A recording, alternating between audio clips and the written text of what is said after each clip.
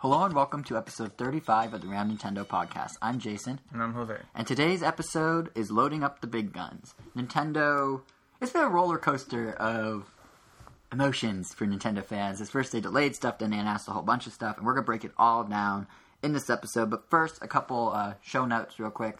One is we got requests for timestamps for the episode because not everyone necessarily has the time to listen to everything all in one go.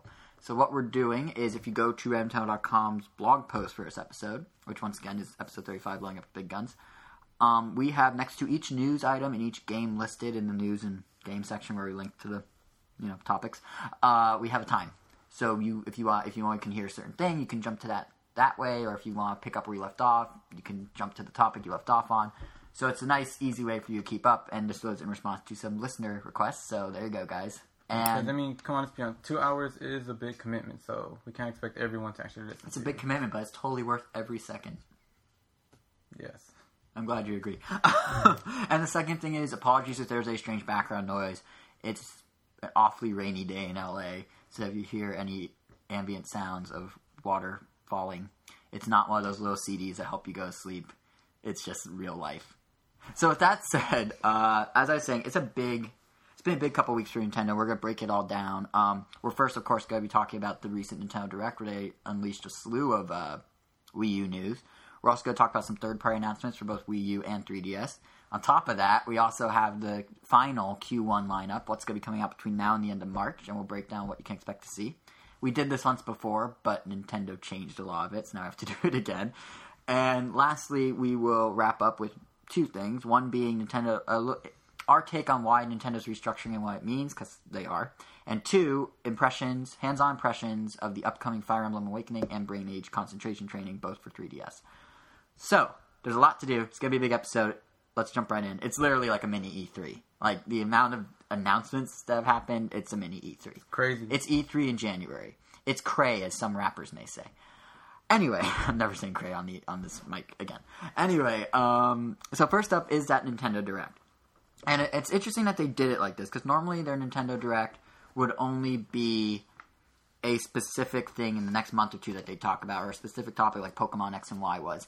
But I guess, in my opinion, probably because a lot of fans are down and out about the future of the Wii U, especially after Nintendo delayed some games, Nintendo decided to do a bit more of a forward-looking Direct. They did a simultaneous worldwide 35-minute video hosted by Nintendo President Satoru Iwata, in which they basically laid out everything we could expect. Not everything, but a good chunk of what we can expect to see on the Wii U this year. And it looks like it's shaping up to be a pretty good year for the system. Very good year. So, this is so far in advance that Nintendo didn't name their games. They didn't give them names. They didn't really tell much. They just kind of gave us a whole bunch of teasers. So let's start with the first unnamed game, one of like 5 or 6 that were shown, and that is a brand new Yoshi title for the Wii U. It's from the team behind it's from the team behind Kirby's Epic Yarn. It shares a similar aesthetic. Similar? Identical. It's identical. It's identical. Yeah, it's being... I mean, I'm pretty sure a lot of it is like still in development, so they're probably reusing a lot of assets. Mm-hmm. Or maybe not, but I mean, everything, like, it literally, it looks like the exact same game. Well, here's like the first few seconds, I mean... Yeah, then this is what's confusing. Then it turns into its own. It's almost like a little Big Planet Sackboy-esque. No, then look. It turns into Yoshi's Story. No, I'm talking about the look of Yoshi. It turns into a 3D plush. Like I was talking about the world, like when it gets tilted. Yeah. I'm actually. Yoshi's Story was all stitched together, kind of thing. Yeah, too. Like, although it was head on, not tilted. It was normal 2D. Not No, but everything was so like made of found material. But yeah, what we do know, and then we'll break down that, because that's actually a very good point. What we do know, the game, which doesn't have a name, was first leaked through Miiverse back in November as Yoshi's Land, but it seems like they're not sticking to that name because they're just calling it a new Yoshi. Yeah. And the fans have been calling it Yarn Yoshi. Yarn Yoshi or Yoshi Yarn, yeah. Double. It's from Good Feel, which once again, they're the team behind Kirby's Epic Yarn, and it's being supervised by Takashi Tezuka, who, among working on many Mario games, was the director of both Yoshi's Island and Yoshi's Story, and he's supervising and giving input. So, it's the spiritual sequel to those two games, basically. And, I mean, like you said, it really does... Here's the thing. I'm excited because it's a new Yoshi game, and Yoshi's Story is my favorite game as a little kid. Among my favorite games. But yeah, at the beginning, it looks just like Kirby's Epic Yarn, but in HD. Like, Yoshi, see, I'm even getting confused. Yoshi's an outline of Yarn. He walks past some little jewels and stuff that look just like the jewels you collected in Epic Yarn. Then he eats a Shy Guy, also made of yarn, and goes 3D. He turns into a little plush, like with stitching and everything, which looks really good in HD, by the way. Some interesting things that I noticed on the video, and that a lot of people also pointed out, was that when he's in yarn form, or we'll call him like a single yarn form, like the Shy Guys don't even notice him or acknowledge that he's there. And the moment he transforms into like a fully like Sackboyish yarn, like the Shy Guys run away from him, and that's when he can actually like. I'm starting to wonder, honestly, if that little yarn bit at the beginning was just like an homage to Kirby's Epic Yarn. They're like, look, it's from the because they showed it as Iwata said they're from the same it's from the same team, and then he transformed. So I wonder if that was like, and all the screenshots only show 3D Yoshi, not 2D Yoshi. Like they only show plush. Maybe Yoshi. It's like a I wonder if it's kind like of thing. Either that, like every time he gets hit, he'll start getting smaller. I don't know. Oh, possibly. Yeah, either that or it's literally just like they made Epic Yarn, now they're making this. Look at it progress from Epic Yarn to Yarn Yoshi or whatever, and it there's the transformation. But most of the footage they showed was that 2D side-scrolling view. But all the screenshots they showed in the Direct and everything they released on their press site are 3D, like we talked about before, a tilted angle. So there's one where he's running through what looks a lot like a 3D Yoshi story, kind of. Like it's not tilted like crazy, like behind the back. It's just like angular. View. It's 2/3 view. Yeah. So there's one where they show him running through what kind of looks like what would be an update of Yoshi's story. And there's another. This one's the one I find most intriguing. He's running in front of a window. Like he's like in a house or something, like a playroom of a house. And he's like running along a windowsill. That is what I want the whole game to be like. That would be cool. So you want not necessarily in a playroom. Like place in a kid's. Not necessarily in a playroom like that, but just a little Yarn Yoshi exploring the world, kind of Chibi Robo style, through a house and stuff. With the graphics of what they've shown, I think that'd be super cool. Like if you make the platforming like a mix of like house exploration-y, like house obstacles, and then obviously the more fantastical worlds or fantasy worlds of like whatever the kid's imagination is. Because Yoshi's Story is a coloring book, so it's not that absurd to like just move it a step forward in that direction. Yeah, I remember. I think it was right after Kirby's Epic Yarn came out. Didn't the director say he wanted to make other franchises in yarn form? Yeah. And here it is. Yeah. Yeah. But either way, that's one of the games they announced. It'll be out, no date, actually, but presumably this year. No date, no title, nothing. No, nothing. No, nothing. But it's coming, and it matches the rumors. And it's funny, because I tweeted the night before they announced it. I said, if the Yoshi game if Yoshi's Land doesn't show up, that game was never real. Like, there's no way they would be planning for it in November. Behind the scenes, they'd be referencing it if the game wasn't coming in the next, if they didn't announce it before E3. And sure enough, there it was, 12 hours later. So, go me. Yeah. Yeah, that was me cheerleading myself. Working on your cred. Yeah. Second announcement. Going from Yoshi to something a bit unexpected, but was on the wish list of many, and as an HD remake of The Legend of Zelda Wind Waker. The HD remake will be coming out before the fall, which is actually really soon, or by fall is how Nintendo said it. And the game came about not because they're like, oh, let's milk Wind Waker. They actually, the Zelda team following E3 last year, where they showed that really impressive tech demo of Twilight Princess-esque graphics, the Zelda HD Experience demo. They were playing with different graphic styles to see what to do for a brand new Zelda for Wii U, which we'll get to in a sec. And they tried out Wind Waker, and they ended up liking it so much they decided to just rebuild Wind Waker with the new engine. Oh, so it's a labor of love, not a cash cow. That's how they're selling. Cash grab.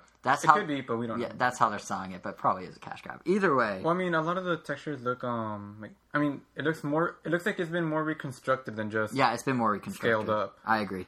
But it looks like it's running like a different engine. Like it has shadows, and all the characters are actually polygonal and not just it's not quite. It looks different enough. It's interesting because I feel like the old graphics still kind of hold up. They do. They really do because they're so crisp and and it's all super cel shaded. I mean, cel shaded doesn't really get old. No, it doesn't. But I really like the new look. Unless you're like Killer 7, if you're trying to go with like anatomically correct people, then it starts to show its age. But since Wind Waker was all stylized, it still look pretty well. Like if you look at those Dolphin like HD pictures, they still look really good. It does, but I really love the new look a lot. And I mean, here's the thing: I really love the original Wind Waker. So naturally, so much you beat it.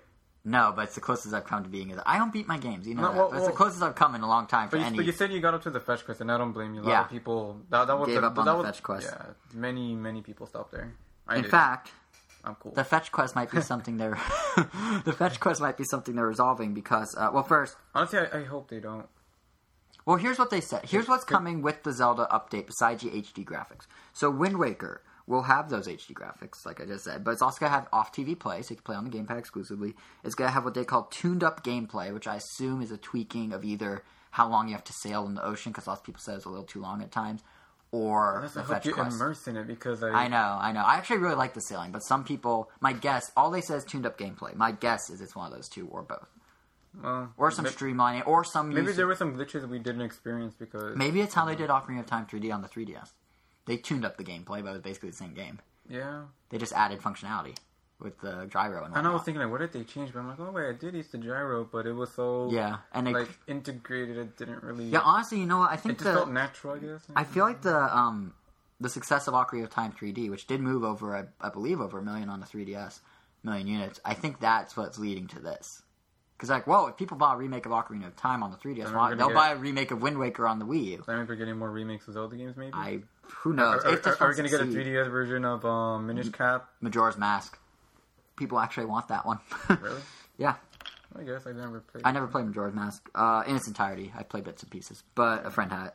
Anyway, the last feature that they're adding to Zelda... Okay, but I just played the final boss. That was a horrible mistake. Yeah. My friend let me borrow it for like over a year to play it. Yeah. And his save file was still there, so I just played the save file with the final boss. And that's awful. Why would you do that?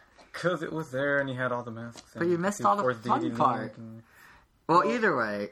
Well, which means now I'm more willing to buy it if they were to re-release it. Fair enough. Either way, for Wind Waker, in addition to that off-TV play and tuned-up gameplay in HD, it's also going to have some sort of Miiverse integration. But they did not say what. I wonder if the Tingle Tuner will make a return. It better.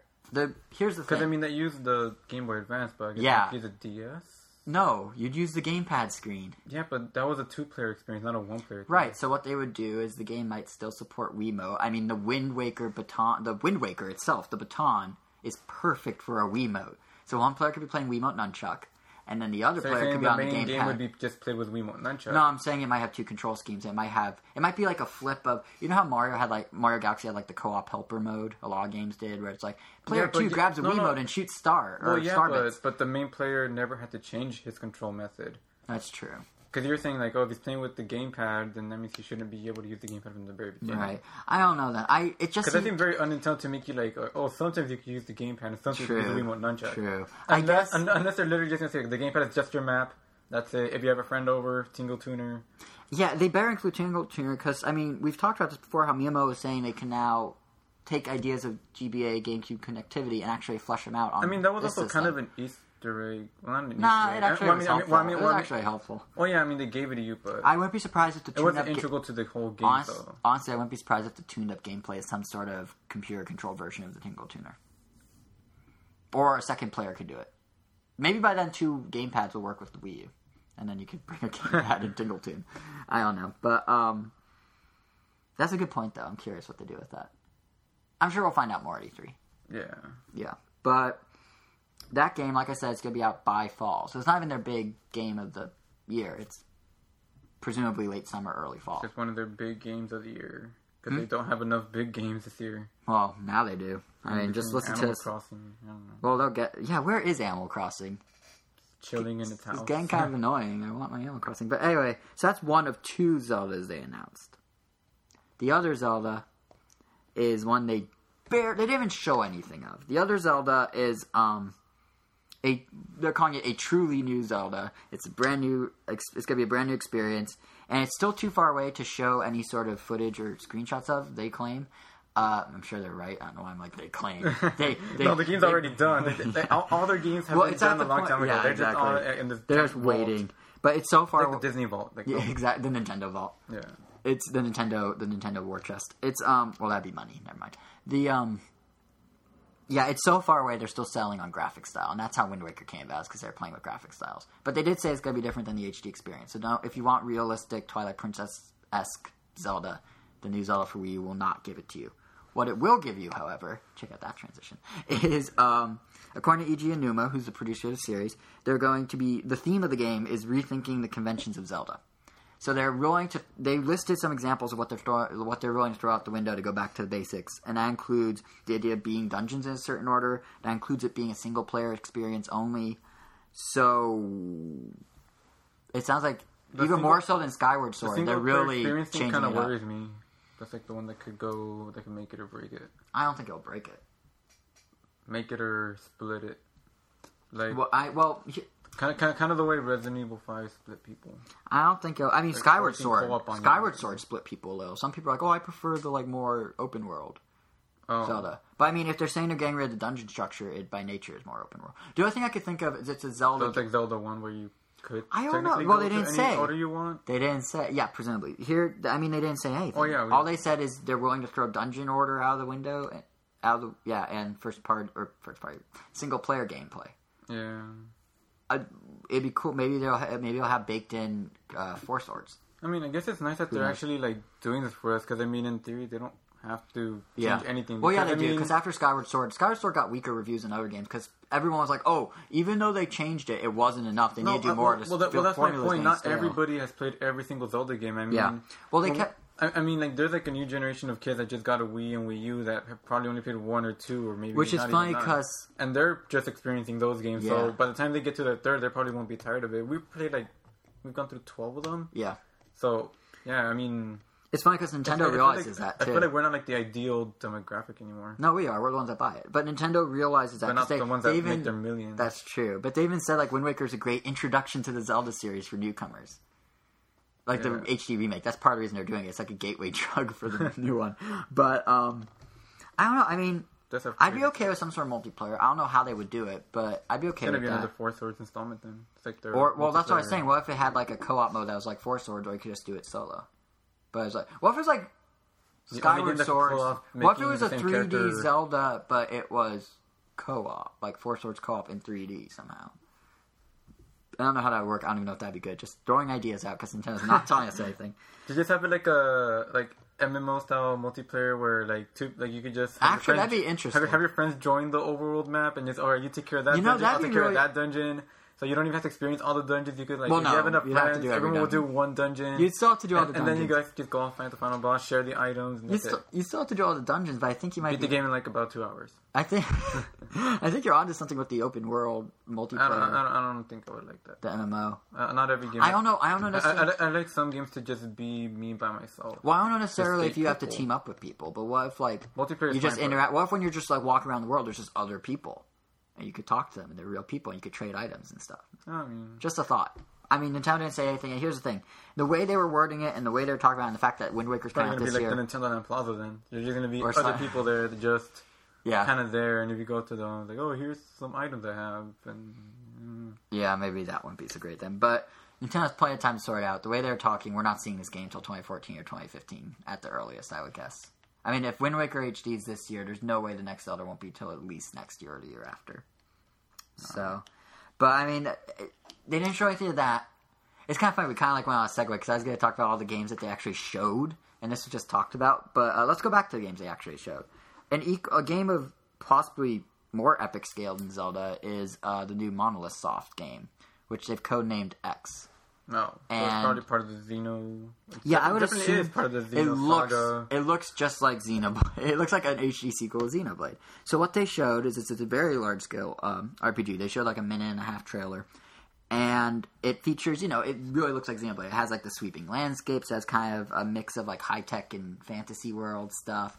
It has those dinosaur monsters look really cool. They look like they were out of Monster Hunter. Really, really cool. Yeah, they did look cool. And it had scale was and never mind that. How about there's one shot where the guy hops in a mech and takes off over the valley, and there's this crazy draw distance. You can see everything. That game definitely looked whoa. You could tell Monolith. It's next gen. You could tell Monolith Soft. Well, we already have the next gen. What am I talking about? You could tell Monolith Soft what kind of held back with the Wii's tech when they were building Xenoblade, and this is what they imagined. Yeah. You could just... Because it looks similar, but it's how it should be. I mean, if they were... Yeah, I mean, just saying these are the people that pulled that off on the Wii, so... Yeah, imagine what they could do on Wii, and we're now seeing it. Not only that, but... This is not even the finished product. There are also some other little... Yeah, exactly. And there are also some other little hints of stuff. The combat system seems to be the same structure as Xenoblade, suggesting X is in fact a sequel. And more interestingly, there's a chat box in a couple seconds of footage with people talking, other players. Oh, yeah. So possibly an online... In the background of one of the shots, you can see like a guy running around. Yeah, so... Getting hit. So never mind Zelda having an online multiplayer component, the new Zelda. What about this? This one is the one that has... This one might be more like the Monster Hunt multiplayer. I think this is... Yeah, I get the feeling... What did I say? Monster Hunt? Monster Hunter. He said Monster Hunt. But I think you might be onto something. I think this is Nintendo's own Monster Hunter crossed with Xenoblade. It's like Xenoblade with the Monster Hunter multiplayer. Yeah. That's what it looked like. I mean, granted, we only saw a minute and a half, but still, it looked good. And the nice thing about it is, unlike Xenoblade, I'm pretty sure this one will actually see the light of day in America when it's supposed to, and I'll have to resort to a fan campaign. Yeah. Because all 3 games made it over, so I'm pretty sure. All of Operation Rainfall made it, but it took some time. But, I mean, Nintendo really... This was the big finale of their Nintendo Direct. This was the last game they showed. They're like, oh, by the way, check this out. Like, they didn't even... Yeah, they wouldn't... Since each region got their own Nintendo Direct, even though they're all hosted by Iwata, if Nintendo wasn't going to bring it to America, they probably wouldn't have thrown it into the video. So I think it's safe to say it's coming stateside. And hopefully it comes in a timely manner whenever it comes out. But looks pretty epic, literally. So you're thinking maybe this year? I have no idea when. Are you picking it up? I mean, you didn't pick up Xenoblade. I did not, but this one just like it's so stunning looking. Like the I was literally like, it's like you gotta have it just. Literally, I was just like, I just want to be in that mech. That first of all, they also had a transforming bike robot thing. I think that was the same mech. Oh well, either way, I just want to be in that mech that's flying over the giant empty valley and just be like, whoa. Literally, I'll buy it just to go whoa, and then I'll return it. No, I won't. But yeah, I don't know. It's really hard to say when it'll come out because Nintendo is very vague. They showed a minute of footage. Well, it sounds like either way we have enough games to hold us over. Well, that's the thing. We're not done with the list. I know, exactly. There's more. Just wait. But wait, there's more. Literally, if you go beyond the vagueness of Xenoblades, if you go beyond the vagueness of X, which, by the way, the X is roughly the same styling as the Xenoblades logo's X. Well, yeah, but I mean... It's a sequel. But isn't Xenoblade part of its own little series already? Then what's Xenosaga? Xenosaga was what Monolith made for Namco Bandai when it was still Namco, and Monolith was still a Namco company. Then Nintendo bought them, and they made Xenoblade, which has the same Xeno, but it's totally independent. Oh, all right. Xenosaga is a space opera RPG of sorts. Oh. I think. Who knows? But yeah, they have the whole like high tech combining with other stuff in Xenosaga. Yeah. But if you thought that was vague, here's one that's even more vague. Nintendo showed a teaser for a crossover game. It's with Atlas. It's going to combine Fire Emblem and Shin Megami Tensei, which is the overarching franchise that covers Persona and Devil Summoner and all that. Yeah. Or Devil Survivor, not Devil Summoner. All those, I don't know, dungeon crawler RPGs? Yeah, dungeon crawler, like first-person dungeon crawlers, that sort of thing. But, so they're crossing over... What part did I say already? I don't even know. They're crossing over those two games, Fire Emblem and Shin Megami Tensei. And the trailer, literally, this one's far off. All the trailer showed was some character art from both games. It was about 20 seconds long. Granted, all the Fire Emblem character art was in the style of the Shin Megami Tensei series. Well, but it was just kind of like the newest Fire Emblem when they look like they were just ripped out of Street. Yeah, except Marth. Except the Marth character was just kind of there. They just sort of like copy paste. Yeah. But the it's supposedly going to be an RPG. Like they're calling it an RPG, not a strategy. Well, not a strategy game like Fire Emblem. Oh. Or at least they're labeling it RPG, and the development's being handled mainly by the team that makes Shin Megami Tensei over at Atlas, and Nintendo's supervising and publishing. A very deep soundtrack, a very long soundtrack with some vocals and stuff like that. Yeah. Well, of course, all poppy J-pop with Fire Emblem. With Fire Emblem like organ music. Yes, it'd be an interesting mashup. But you know what's almost more interesting than the game itself is what Waz said right after he showed it. And that was that due to like rising development costs and whatnot, Nintendo's going to start doing this sort of partnership and crossover stuff more and more. And this is the first of many. Yeah, because we need more crossovers. Yeah, I remember when we were talking about this earlier, you didn't seem too happy about it. What's going on? Well, for disclaimer, it's not that I'm not happy about it. I guess it's just I don't know, there's just been I feel like we've been bombarded with crossovers, like, over the past, like, year and a half or something. Like, yeah, actually... Like, when Marvel vs. Capcom first came out, I was like, oh, cool, a new Marvel vs. Capcom 3, because it's been, like, I don't know how many years. Yeah. And then we got, like, Street Fighter Cross Tech, and I'm like, oh, man, that's so cool. Like, two things are getting combined, and then we're getting Project X, and I'm like, whoa, this is almost like crossover overload, and then we're getting Professor Layton versus Ace. and like, okay, that's cool. I mean, two franchises I really like, and then now... And there's a lot more. In fact... I mean, and then there was also... Well, and then when this got announced, like, I've always been kind of, like, interested in the Shin Megami Tensei series, but I never really had the means to actually play it. Like, I had a PSP, and I got the first one, but I didn't have my PSP long enough to actually play it. And then when this one got announced for the Wii, first it just said Shin Megami Tensei. And I'm like, oh, cool, a game like that for the Wii U. And then it said Cross Fire Emblem, and I'm like, oh, man, I guess it's not going to be a pure Shin Megami game, so... Yeah, it's weird, because you're, like, really, not bummed, but you seem down on this one in particular. But I was just like, oh, I wish it would have been not a crossover. But it is what it is, and it is. Well, here's the thing, Nintendo's doing it more. They might not necessarily do crossovers of franchises, but I mean, Namco Bandai is developing Smash Bros. Yeah. This is being developed by Atlas. Iwata said he said there's more of it coming. So. I know, no company's really developing their own franchises anymore. Well, it seems like the issue... I mean, Devil May Cry was made by Ninja Theory. Yeah, well, here, I think the issue is just the costs are so expensive for HD games that they have to start, like, pooling resources. No, that makes a lot of sense for Nintendo, because that's the biggest concern everyone had. Was it's how would Nintendo make HD games. They've only made standard games. Yeah. It's going to be too much for them to handle. Yeah, but there is no... But it makes sense. They're doing the smart thing. They are. They're being proactive about it, which is good. Instead of letting themselves learn the hard way that they can't pump out games and have huge droughts every year, they're proactive. That said, though... I mean, I'd rather... You'd rather have the crossover than nothing. Yeah, I'd rather... I mean, I'm glad this exists, because I'm pretty sure... I mean, it's not like it's ruling out the chance of... If anything, it gives us a better chance of getting a Shin Megami game down the road. Yeah. Maybe Persona 5 or some sort of HD collection of the first four, because I kind of want to play the Persona games.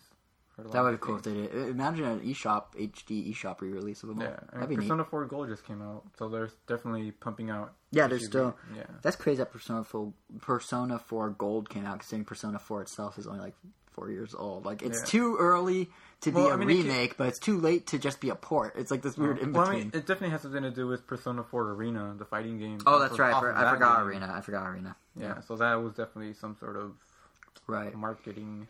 Yeah, going back to your crossover talk, though, about how there's so many, I agree. So much so that I'm going to write an article about it. What? Yeah.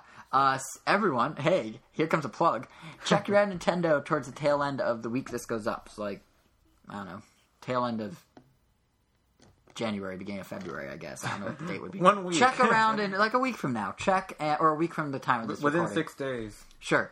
Yeah, check the site, because I'm going to have an article where I'm going to be looking at not just... I mean, you list stuff like, how many crossover games coming out this year? Like, 5? I know, that was within... Like, it's... Yeah, I'm going to... That was just the last 8 months? Yeah, and basically I'm just going to flesh out what we talked about right here. I'm going to look at, like, the history of crossovers, look at what Nintendo's... Why, what's coming. I'm going to, a little preview of each game that's coming, and then break down why it's being done in more depth than what we talked about, hopefully.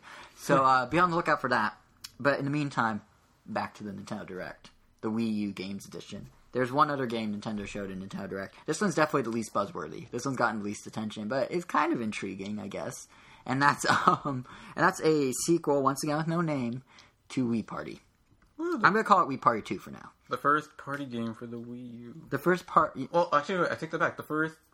I'll call it a party game. And a sequel to the first Nintendo board game that didn't star Mario. Yeah.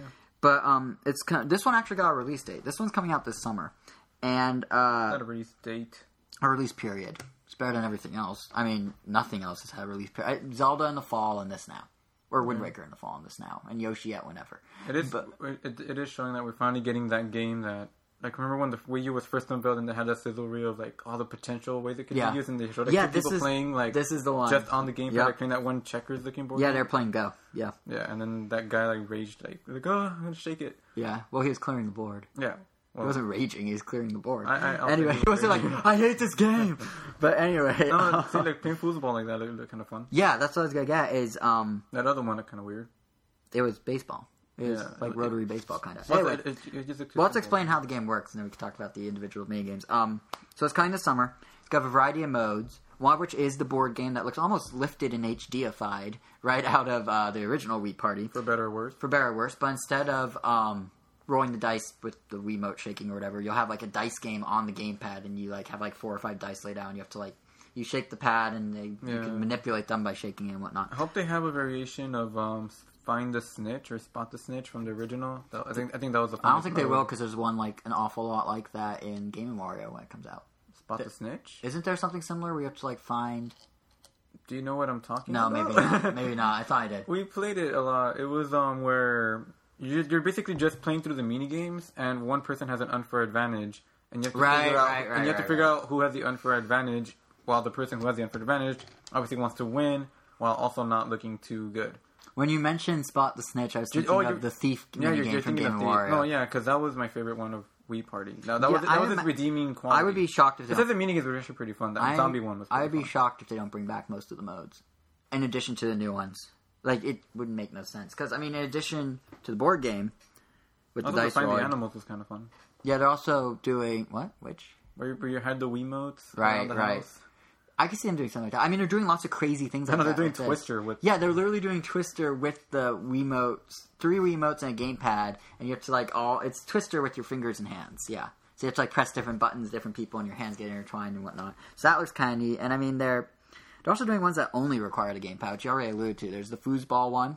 Each player holds one end of the gamepad and uses the control stick. And then there's, like, a baseball one where one swings with the bat using the control pad and one pitches with the other control pad. Yeah. This emphasis on not using the TVs. Yeah, they were saying that... Yeah, it's really cool. Yeah, and actually they made a really interesting point, or Iwata did, that... I guess it's an interesting point. He said... They're not going to repeat any of the... Or he said it's got different uses of gamepad than Nintendo Land and Game & Wario. Both of which one had and one will have different crazy uses of the gamepad. So the fact that they have a third game with even more uses really shows that controller has a lot of untapped potential. Man, that Mario Party that we're getting eventually is going to... Be awesome? Yeah. Better be online. I know, just imagine. Actually, I hope Wii Party 2 or whatever. I mean, it's gonna have a bunch of. I bet it's gonna have a bunch of mini games, like gamepad only mini game, or or Wiimote only, or yeah, and it's gonna come with some crazy peripheral that everyone has to play with. Not yet. They'll only do that when they have to milk it for like the 4th entry on the system. Keep in mind, how many of them came with a mic? 2, and they were the last 2 on GameCube because they started running out of ideas of how to use the GameCube controller creatively. Oh, I know. One of them had you could play with up to 8 people, huh? Yep. Interesting. But I'm kind of hoping actually that Wii Party 2 has online. Wii Party? Oh, this one, the one we're talking about, the one coming out this summer. That could be interesting. Just because, like, if they're gonna throw in, it's definitely people. gonna have to use Miiverse in some way. All Nintendo first party games are. So, just go full online. Why not? Yeah, could be interesting. Yeah, but that's a lot of people because I mean, there's nothing that gets you angrier than losing to random chance. Yep, that is true. So I'm hoping. Either way, I'm looking forward. Like you, Jason. What? Nothing. What? Okay. I don't know what you said. I said losing to random chance. And then you said something else. I said looking at you, Jason. I don't lose to random chance. No. I lose to thinking it's a computer, but it's really you all along because you changed your character at the last second and I didn't realize. So I was cursing out the computer, but it was you. And it was Mario Party. Oh. Is that what I meant by it? I don't know what you meant by it. I assume that's what you meant by it. Anyway, this is really awkward now. Oh boy, awkward. Let's fine. Everyone loves those mini games in Mario Party that are strictly or Nintendo Wii Party, yeah, where that are strictly luck based, like the one where you have to pick the correct one or whatever. No, I got that, but why'd you call me out? Because those are the ones that anyone could, yeah. Oh, you're saying I can't win at the real ones? I only win at those, and it's not in my own doing. Yes. That's a long way to go for that joke. I just said looking at you and then... Yeah. Anyway, that's it for what they showed. I'm just going to be more direct next time. Sure. That's what... Like Nintendo. Yes, because these are the new games they showed in Nintendo Direct, but they actually talked about even more. I mean, we're, 5-6 games in? And they talked about even more. So... Do you mean there's more? There is more. In addition to these games, Nintendo also gave verbal confirmation of some games we could assume were coming. That includes a new 3D Mario action game from EAD Tokyo, and a new Mario Kart from whatever team is making Mario Kart, both for the Wii U. Both will be at E3 in June in playable form. And basically, to me, that's confirmation of Nintendo's holiday lineup. So we got We got Wind Waker. Well, that sounds like they're going to not have any more franchises after. Metroid F-Zero, the real Zelda. Or that sounds like they're going to have another Mario and Mario Kart in the same generation. Possibly. They won't do Mario Kart. They might do Mario. Yeah, definitely not Mario Kart. But, yeah, I mean, it really is, like I was trying to say, it really is kind of a confirmation of their holiday life. Because you got Wind Waker HD by fall, as they put it. So you're thinking like August? August or September probably. And then if they're showing 2 of these games, both playable at E3, Mario and Mario Kart, at least one of them will be out by the holidays, the big flagship title, if not both. They could easily do what they did with the 3DS and do them like 3 weeks apart, like 1 November, 1 December, but I wouldn't be surprised if they just released one. But either way, we're going to be seeing those before the end of the year. So basically, we have a pretty good roadmap of how things are going to go with the Wii U from now until the end of the year. If you just look at the games that are already announced, plus the ones that just announced. Well, I mean, also... We have 11 months left, I'm pretty sure... Well, no, not even counting February, because they said there aren't any games in January and February. So I'm pretty sure you could even figure out what game's coming out what months if you actually figure out what games are coming out this year. Somewhat. Because sometimes the like, Wii Party 2 will probably be June or July. Maybe August. Well, Game & Wario.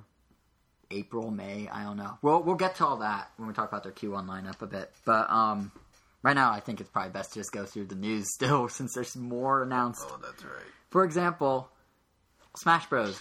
The next Smash Bros. Will also be at E3 in June. Here's what's weird, though. In the Nintendo Direct, it was stressed that they're going to show the first screens of the next Smash Bros. But then, like, the next day, the producer of the series, Masahiro Sakurai, he tweeted something. He basically said in a tweet that there's probably going to be a trailer, at least. It won't be playable. They would have stressed that. But there'll at least be a trailer. And the reason... It's a really cool trailer. Like, yeah. Well thought out. Well, assuming it really is true. Because what he said in a tweet is that a trailer usually accompanies such big announcements. But they wanted to give, a little something to keep the fans patient until E3. So who just goes, yeah, so, trailers are usually included, but we didn't have one. We're not going to have one. Like, no, if you're hinting at it, you're hinting at it. There's going to be a trailer at E3. Maybe it'll even be playable. Yeah, I'm pretty sure Wada just didn't want to say something that... Yeah, exactly. Isn't that kind of how Smash Bros. Got announced anyway? Yeah, all of them. I mean, Brawl and this one. Yeah, and I was like, we're going to have it playable too. And then Sakurai's like, we Wada. Yeah, but shaking his fist in the air. Yeah.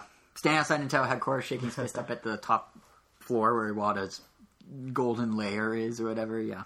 But he also did... I mean, the real thing that gives away that they're probably doing a trailer is he specifically said that it'll have a proper coming out party, a proper announcement at E3. So if you say what takes a proper announcement is a trailer, and they say we'll have a proper announcement, that implies a trailer. Oh. Right? Yeah. Like, I'm not crazy, right? I would say so. Alright, cool. So in addition to all those new games, which is seriously like, that's like an E3 amount of games, and that's only Wii U. But in addition to all those, Nintendo also discussed some of the other stuff coming to Wii U, including some already known games and some services. On the already known games side, they gave us an update on Platinum Games' duo of Wii U titles, which are Wonderful 101 and Bayonetta 2. So Bayonetta 2, they did kind of a weird thing where they're just like, we're not going to show you anything, but here's a development video of them building it and playing it. So you got to see like some environments, and they were talking about how Bayonetta 2 is going to really put the franchise in new locations and things you wouldn't expect while still keeping it true to like the Bayonetta feel, whatever that means. And how much they're going to make it look like leather. Yeah, the leather she's wearing, it's going to look like leather. Yeah, so make sure, like, we're going to hold that as a really high point of critique when we get it. If it doesn't look exactly like leather... What you have to do, what we're going to have to do, what everyone's going to have to do is they're going to have to get a piece of leather, tape it next to their TV, zoom in with the camera on Bayonetta, and compare to leather and see if the leather really is leather. Yeah, because, I mean, why would they focus on that guy saying, like, I really want this to look like leather? I think it's supposed for attention to detail, not... That's going to be... And then... They're going to have a collector's edition. It's going to be Bayonetta 2 leather edition, and it'll come with a small piece of leather. Too small to do anything with, but it'll be there. Because leather's expensive. So just enough that you could cut it up and make a clothes for a mini... Exactly. Just to be clear, there's no leather edition. I made that up. But the game they did show off, and it's coming out sooner than Bayonetta, which still doesn't have a date, is Wonderful 101, which we played that once. We played that for sure back in September when Nintendo came to LA with the Wii U Experience Tour. We've talked about that, and you can go back and listen to those episodes of the podcast if you want impressions.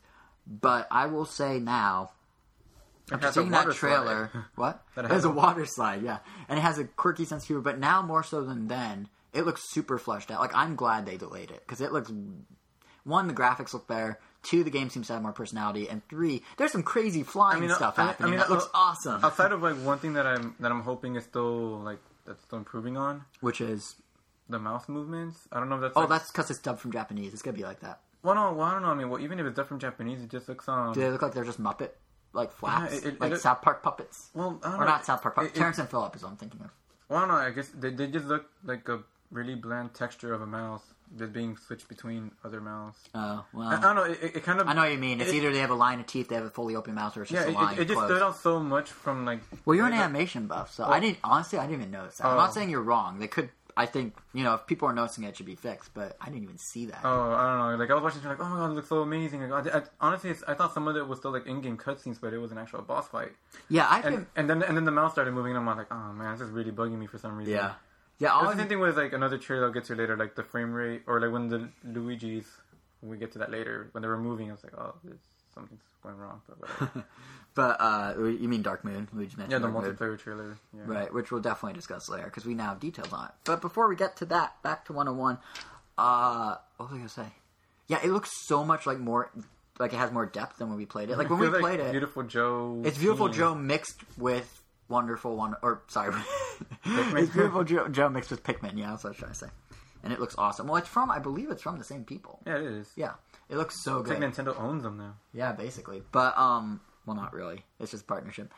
But the thing with Wonderful 101 is when we played it, like, the game was pretty good, but it felt kind of shallow and it felt like it'd be really repetitive. But the stuff they showed in that trailer, like, I mean, there's some stuff where you're, like, climbing this giant skyscraper and it, like, starts falling apart, and then you're, like, on a jet fighting a flying boss, and you're, like, looking down at them on the jet, and it's, like, they're under... It looks really good. Yeah, because, I mean, even if the gameplay's repetitive, it sounds like if they keep different things, they just keep changing it up. Yeah. And the repetitive gameplay... Yeah, and they emphasize the design of the game. Yeah, and they re-emphasized how it's got to use the gamepad, in which when you go inside a building or whatever, since it's like a top-down view, it just goes into a gamepad. Yeah, it's basically Four Swords Adventures, from the GameCube GBA days. But because why not? Exactly, because they're like, well, there's a screen there, might as well use it. But yeah, I'm excited for it now. Like, I was kind of on the fence about it before, but that trailer pushed me into really wanting into the maybe buy Brit territory. No, into the buy territory. Whoa. I really like Beautiful Joe, and it has the same sense of humor and same, like, cheesiness. Plus, I mean, maybe their mouths aren't good, but that jacket the lead's wearing, you can see the creases in the denim. That's some HD for you.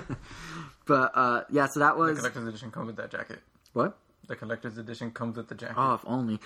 And a wig. Is there a theme with Platinum Games coming with various clothing articles? Bayonetta comes with a piece of leather, according to us, and now Wonderful 101 comes with a jean jacket. I'm okay with this. I mean, if they then make, like... Or the Unitard, whichever one. Unitard. Oh. I wouldn't wear it, but it'd be a more unique collectible. Yeah, or the wig. Yeah. Or a wig. This took a very strange turn. So you know what? I think now's a good time to break off from the game announcements to talk about the other half of the stuff Nintendo announced, which was the service stuff. So the biggest service they announced is, as they've been alluding to, Virtual Console is coming to Wii U. It was formally announced. It'll hit this spring. And it's actually, in terms of selection, it's going to be a step back from the Wii one, which had like so many systems and so many games. The Wii U one is only going to launch with NES and Super Nintendo games, followed by Game Boy Advance games. Yes, the Wii U will play GBA games before the 3DS can play it on its virtual console. That makes no sense. It makes a little sense if you recall that for Ambassadors, they promised that the GBA games they're releasing are exclusive to Ambassadors of the 3DS. But we never said Wii U. Yeah, exactly. So like, whoa, it's a different system. But, so while the selection might be a little weaker for Wii U at first, the features of the Virtual Console are definitely a step up from the Wii. And more in line, even a step up from the 3DS. So it's going to have save states that you can use at any time, just like the 3DS does. It has off-TV play, so you can play on the gamepad or the TV. And it has Miiverse communities for each game that they'll release, and it supports screenshots. Yeah, so if you're stuck for some reason in Balloon Fighter, you could... Balloon Fight, you could I'm stuck in this boss. Yeah, you could be like, my balloon popped, I don't know what to do. And then someone will go, well, you died then. Do I go left or right? Do I go left or right? Is that a glitch? It keeps sending me in a circle. It's like I go off the left and come out the right. What is this? Parallel universes? I can't find the ending in this balloon trip. But yeah, it's I've been playing this game for 3 days nonstop. I can't get out. The trip never ends. There's no destination. But it's what was I gonna say? Yeah, so it does support Miiverse with screenshots, which is kind of cool because it's a really easy way to share high scores for older games. Pricing confirmed for Twin Galaxy. Thanks for the that too. Game of the Year. No, not Game of the Year. Guinness World Records. That too. Although they might argue you need to play the original version because that's the authentic one. These are emulations. Well, on there they just put which version it is. Oh, okay. Well, then never mind. I mean, you could make a record for any game. True. But yeah, in addition to those features, the games will also be at a discount if and only if you transfer them from your Wii to your Wii U and you previously owned them on the Wii. So standard prices will be exactly the same for the Wii U versions as they were for the Wii. So all the games that I have that aren't Super Nintendo or... Not yet. Well, when they roll them out, you know what I mean. I hope they're $1 Well, yeah, that's what I'm getting. Wait. Hold Super on. Nintendo was $1.50. Hold on. I'm getting there. Yeah, I'm getting it. I'm getting some structure so they know what we're talking about. If you don't already, dear listeners. So game prices will be the same if you're buying them brand new. $5 for NES, $5 to $6 for NES, $7 to $8 for Super Nintendo. If you already own them, as Jose spoiled, then it's only $1 for NES games and $1.50 for Super Nintendo games. So but just to be clear, you have to transfer them from the Wii to the Wii U. So wipe your Wii clean. I don't want to do that, so I guess I'm not getting these discounts. But then again, I probably won't rebuy anyway. Now, the thing is, a lot of people on the interwebs were actually kind of bummed about the price. They're like, oh, but I already bought it. I should be able to, keep it for free. Or get the upgrade for free because I already invested in it. I already bought the game.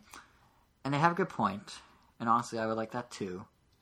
But considering Nintendo's adding stuff to everything and they had to rebuild emulators from scratch and whatnot, I could kind of see why they're charging. Just think of it as a $1 update. Yeah, exactly. I was going to say when, it's worth it. They're putting in resources. And I mean, when iTunes went to iTunes Plus in quality, when it went from 192 to 256 in, kilobits sound quality. Or not kilobits. Whatever, yeah, whatever. You know what I mean.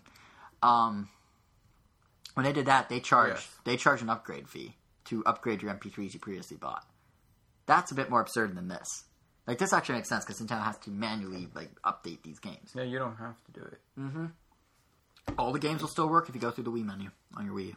Mm-hmm. So it's really just if you want it. Yeah, I mean, you're still getting your games on the Wii. It's just, do you want it on your gamepad or do you want it on the TV? Version? Yeah. So honestly, I think it's a fair trade. I didn't buy that many games, so I'll probably do it. I do have Super Metroid on my Wii, transferred over on my Wii U. Well, the nice thing about that... Does that mean I have to pay $1 or 30 cents? You'll pay 30 cents. Now, that's the next thing. You keep jumping ahead.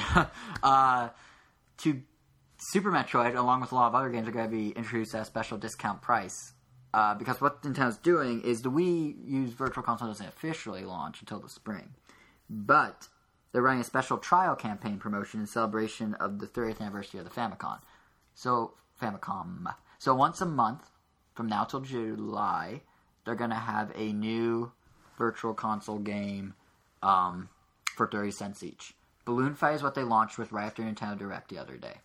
Then it's going to go with F-Zero, the Super NES version in February, Punch-Out for NES in March, Kirby's Adventure for NES in April, Super Metroid in May, Super Nintendo obviously, the NES game Yoshi in June, and Donkey Kong in July. Each of those games, for a 30-day period, which is actually kind of mid-month to mid-month, but those are the months they correspond with best. Each of those games will only be 30 cents. Whoa. If you upgrade, if you transfer it and then upgrade, it'll cost you 30 cents, not $1. And the prices will stay at 30 cents for a full month and then go back up. So the games will continue to be available, but you can only get them at the special price if you buy it in that first month. And honestly, it's an awesome deal in my opinion. I already own 2 copies of Balloon Fight, I think. But it's for 30 cents, Miiverse, and you can play it on the gamepad and whatnot. Why not? Yeah, it's cheaper than that transfer. I mean... Yeah, it is. And I mean, I'm also, I'll probably pick up, I don't know if I'll get all of them, but I've never played Super Metroid. I know. Shocking. So I'm really excited to get that for only 30 cents. And Yoshi and Donkey Kong we'll see, but F-Zero I'll probably pick up, Punch-Out I may, Kirby I have in the Dream Collection's probably not. But just it's a solid lineup of pretty good games, and they're only 30 cents. I can't keep stressing that. Plus, the Virtual Console emulator is really good. In fact, we have already bought Balloon Fight, thanks to the deal, which went live a few days. So we've played around with the or at least I did. You did too, right? Yeah. I was going to send you my score, but you never sent me yours. I know, because I was busy. I never promised, just to be clear. I told you we'll see. But yeah, I was busy making this podcast outline. But excuses. It is. Yeah, so I guess we could give our own impressions of how the Virtual Console works. I mean, a quick overview. Just like the 3DS. No, better. Yeah. You can't custom assign buttons on 3DS, can you? Oh, no, I guess besides Yeah, that. here's what the Wii U one does. So, at any time, it's playing on the gamepad and the TV simultaneously. So, obviously, you can play on one or the other. It's an original aspect ratio, so it's not stretched on either screen.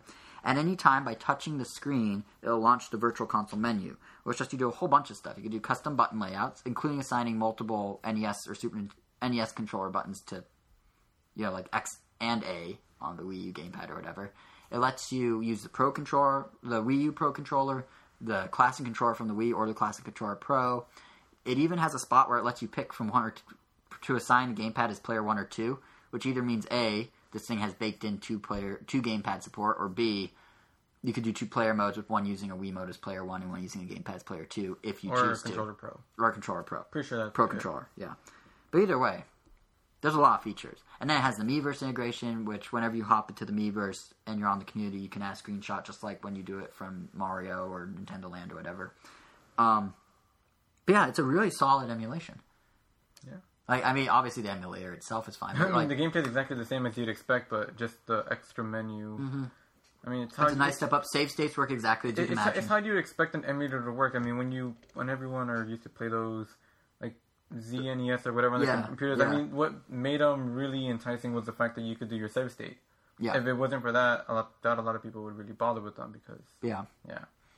But yeah, it's... and the save states work... the other ones were instant, but... Yeah, and the save states work exactly the same as the 3DS. So, yeah. But it's just like, it's a pleasant surprise that Nintendo went through all this effort. They could have done it, cheaply and just not let you map buttons or not use all these different controllers, but they really thought it through. Yeah. So good for them. But that's Virtual Console. It will fully launch in the spring, but they're going to roll out the games once a month till then. So we kind of have it. We kind of have a Virtual Console, but it'll get a proper launch down the road. Yeah. The other service Nintendo discussed is the Miiverse, where they have a bunch of enhancements planned. But before they got to that, Iwata showed off a bunch of artwork from the Miiverse, which is a great opportunity to plug our latest Rand Nintendo Extra that just went live a few days ago. Which basically did the same thing, but except ours is cooler because it's us. Yeah, he just showed some quick art. But what we did is the other day, like a few days before this episode goes live, we posted what we called Art Masters of the Miiverse. 10 of our favorite artists on the Miiverse that deserve to be followed if you're looking for new people to follow.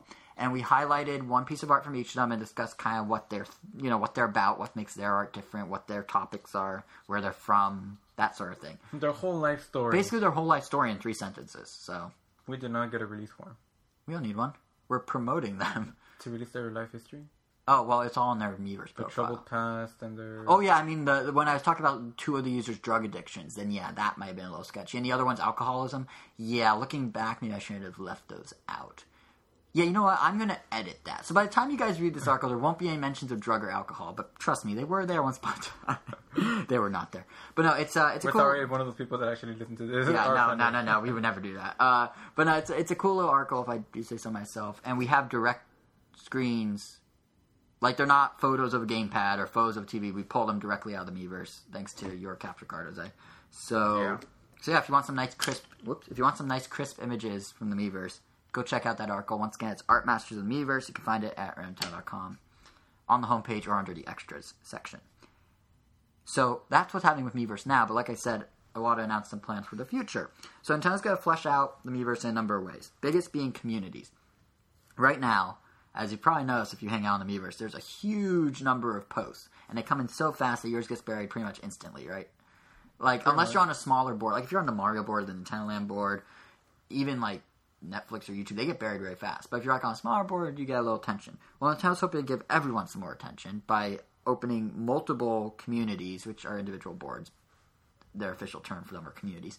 So like multiple communities for a single game. The Reddit of Miiverse. Yeah, I don't know how it's going to work. I don't know if it's going to be like sub ones, like you go Mario and there's 3, or if it's going to be like Mario tips and tricks versus Mario or maybe they screens. Maybe they should put yeah and meh, so that the yeahs go up and the mehs. No, that'd be like Facebook putting a dislike. That'll never happen. They don't want to discourage people. Oh, yeah. But I wouldn't be surprised if they split it some way. Like if it's, I don't know, adventuring through Hyrule is one of them, versus where you post screenshots, and there's another where it's like help and tricks section where you ask for help. You know, they could do things like that. But they didn't say how they're going to do it. They just said they're going to. Yeah, I could definitely see one just going like just general discussion, and one's like an FAQ. Yeah. But other improvements in addition to those multi community games, communities for you got what I'm trying to say. Other ways are going to try and make posts a little more accessible. There's going to be a filter function coming out. They didn't say how exactly you could filter, but they say you're going to be able to filter posts to find stuff easier. There's also going to be general user... Basically Control F, Command F. No, not Command F. It's not going to be like a search. It's going to literally be like search for posts that have screenshots, search for posts with more than 100 likes, search for posts. That's how I'd imagine they do it. That's more of a filter than just a search. Yeah. Search for only drawing, search for only text. Things like that. Search for only posts by people who own the game. Search for only posts by people who don't own the game. Which, by the way, that might be a good community divide. Yeah, because those who own it versus should I buy this game? Is this game good? Why should I get this game? Yeah, do you recommend this game? If you go to Funky Barn or any of those, like... If you go to Call of Duty, half the posts are like... Yeah, like 90% of people don't even own some of these games. They just turn the posts into the drawing exhibit, so... Yeah. So I'm guessing that's going to be one of the splits of multiple communities. I mean, there literally are people going like, does anyone here actually have the game? Yeah. I actually want to know if it's good. Yeah. Some other things they're going to do, they said there's usability improvements coming. They didn't specify what that means, but hopefully just like faster loading. Bigger buttons, faster loading, even more bright green. I don't know. And lastly... You could change the color of your... That'd be kind of neat, actually. Miiverse. Maybe add like... Oh, it'd be cool if you could add like a drawing to your profile. Yeah. Oh, but that'd be so hard for them to moderate. And lastly, and this is quite possible... Or just create like pre-made avatars that you could pick from. I don't know. They do. Your Mii. Oh, like different poses for the Miis. Yeah, maybe. They're going to make you keep your Mii. That's the whole point. But, that'd be cool if you could do like a full body or like a headshot or like... I don't know. They have to be able to still show the different expressions, though. So. Your Mii dressed as with a Mario hat. Maybe you could buy hats. Oh, that'd be neat. Like the 3DS. I mean... Yeah. It's pretty much what like Street Pass. Yeah. The last thing they announced, and this is possibly the coolest, is user-created communities are coming. You'll be able to have your own community, and naturally when that happens, Ram Nintendo will have one, and we encourage all of you to join our community, and we can all chit-chat about how long our podcasts are, and how much you would prefer to be playing a video game, but here you are listening to us because you're sitting in a car or somewhere where you can't play a game because you're driving, but you can listen, and that's why we're here. But no, seriously, the user communities are actually launching alongside We Fit You, which... So think like Mario Kart 7. Yeah, exactly like Mario Kart. That's a good analogy. Oh, I wanted to say that analogy, didn't he? I was about to give you credit for that. Pretty sure you did, yeah. Yeah. So how it's going to work is just like Mario Kart 7, you can create a community and then you'll get a unique ID number. And you give that ID number to whoever, and whoever has that. For example, when we make the Ram Nintendo one, everyone will just announce it on the show. But whoever has that ID can then access that community and join in and partake. So it launches, like I said, with We Fit You. The logic being... Presumably, Nintendo didn't say this, it's just my hunch. The logic being, how many people are going to go on Miiverse and be like, man, I gained 5 pounds from that cake? No one's going to say that, but if you're like, let's say it's like a bunch of, I don't know. So it's like you're training them? A bunch of people who are going to a wedding, and they already look their best in their dress, like a bunch of bridesmaids. But isn't that what they use? Is it? Oh, it is. That's right. Because I remember them. And they were talking about BMI or something. I used so much wedding cake. I don't know. But yeah. Well, I didn't even remember that. Yeah. But yeah, like stuff like that, it makes sense to have private communities because no one's going to broadcast that. Weight's like a sensitive topic. So it's actually a really clever idea to launch this with We Fit You and to make it a core function of We Fit You. And it sells more We Fit You because people be like, oh, I'm using We Fit You to track what I'm doing. You should get it too, and we can like share our stuff online privately. Yeah. So it's a really smart idea. And it makes sense that's like, the next step for Miiverse is these private communities. Another Miiverse... Actually, another game, not another Miiverse. Another game that's going to use Miiverse in kind of a cool way is Pikmin 3. They announced in the Nintendo Direct that the new game will have a camera mode, or the game will have a new camera mode where you're at the level of the Pikmin. You are looking through the Pikmin's eyes. So all the things that look really tiny because you're usually in a top-down view are now these giant bulbous enemies that are charging at you with their really badly textured tongues. Is that why they're called Bulboards? Yes, because they're bulbous. But Nintendo released a few sample pictures. Bulbasaur. Yes, sure. But Nintendo released a few sample pictures, and they look really good. It is a cool feature. I'm excited. I know the pictures are kind of funny. It looks like one of them. You're literally watching as the Pikmin will die. Yeah, it's like charging at the bulba, whatever. Yeah, because obviously there is no next picture because he's already being digested. Yep. But yeah, it's cool. I think it's really cool because like screenshots are obviously a popular thing on the Miiverse. I mean, I've posted a few, but to let you get kind of artsy and have some fun with it, and like make these like literally like pretty pictures is. Pretty, like, almost like photos. It's a neat touch. I think it's a really cool addition to Pikmin 3. Yeah, I think so, too. On a more general level, now that we've talked about two specific Miiverse games, Iwata also reconfirmed that Miiverse will be accessible via smartphones and mobile devices. It's going to be a browser-based thing at first, where you log in with your Nintendo Network ID to a website. So on laptop? Well, I imagine if you access it on a smartphone, you can access it on a computer. But he emphasized smartphones. Yeah, well, yeah, you could do computer too. You can't do everything. I mean, like, it's not like you can buy. It's not like you can download some apps that are on the App Store on your MacBook. Yes, I can. Through iTunes. I was looking for some specific games. Only for. Well, oh, I see what you're saying. Like some apps I thought you meant you could download to your iPhone using your MacBook. No, I meant like there's like phone-specific apps and there's computer-specific. Yeah, because they're separate ecosystems. Well, yeah, I mean. But this is different because it's just a website you log into. So if you can access the website from a mobile device. Yeah, he said there'll be a browser one, but that there might be an app one eventually. There's a browser one coming in the spring. And then eventually, well, in the future, he didn't say there might be. He pretty much said in the future at some point they'll have native apps for smartphones. I'm looking forward to that because then you can't push notifications on your phone. So that'd be handy. But yeah, he also mentioned, and this is something I think we talked about before, but the Miiverse is all server side. It's all on the server and not on your Wii U's end. So they could keep making these improvements, whether they're announced or not. They could keep rolling out stuff whenever. And it's just like Nintendo TV. They could keep rolling it out as they see fit, and it'll just update. You don't have to download anything. You don't have to do anything. But one thing you will have to download is firmware. And there are 2 updates coming that are addressing the big issue of opening and closing loading times for software on the Wii U. Yeah, it's so big, that's why it has to be 2, huh? Probably. That's what he said. It's like, we're going to decrease the time in 2 separate updates. Yeah, there's a spring update that'll probably take off some of the time, and then there's a separate summer update that'll take off the other set of time. He also promised that's more than just those, fixing those loading issues. They're going to add new features. I imagine Virtual Console launches. Yeah, I was going to say, I need folders. Virtual Console launches right after the first update, supposedly. Or, I mean, that's what he said. He said release folders because I bet some people are going to... Right, that's some people are especially if everyone's buying those 30-cent games, they're already going to fill up 2 screens already by now. Yeah. So, plus there's demos all the time coming out. So, so those are on the way. And that, believe it or not, is only Nintendo Direct. There's still other news. Half an hour Nintendo Direct, 1 hour discussion. Yeah, well, that's how it works with her analyzing. But yeah, that was Nintendo Direct. That was Nintendo's big blowout. But it was really...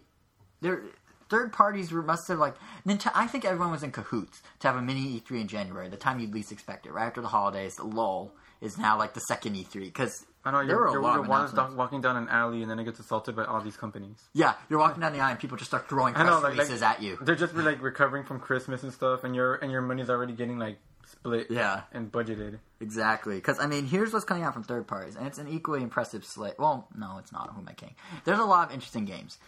First up is Disney is finally making their long-rumored answer to Skylanders, and it's called Disney Infinity. And it's coming to every platform in existence ever. Yes, including the Apple II computer and the Atari 2600. No, but it's coming to current platforms, mobile devices, and all of Nintendo's current, almost all of them. It'll be on Wii U, Wii, and 3DS. So much like Skylanders, the game's going to let you unlock stuff in-game by having these real-life toys that connect using a base station. They'll have little RFID chips in them so they know what's going on. So think on-disc content.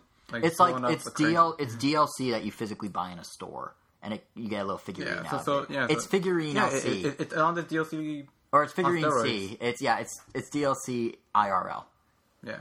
How many acronyms can I fit here? It's DLC IRL FTW if you're Disney. For the win if you're Disney. For the consumer, it's a loss because it's a lot of money. They're going to use their own stand, right? Not the... Yeah, they're using a base station. Not the NFC chip. What? No, they're using their own... actually, they didn't say for Wii U what they're going to do. I imagine they're going to use their own base station because it's more money that way. Plus, it's hard to keep a figurine on a controller if you're using that controller. You have to keep it on the whole time? I thought you just... I think you have to keep it on. I thought it was kind of like a credit card. You just kind of No, I think you leave it on because it sends data back and forth. At least with Skylanders, it moves the stats back and forth. Yeah. But I really liked how... I thought it was interesting how John Lasseter, I guess, justified why all these things are together. Because they're John Lasseter being one of the heads over at Disney. He was in charge of Pixar. Now he's all of Disney Animation, Great guy. Go ahead.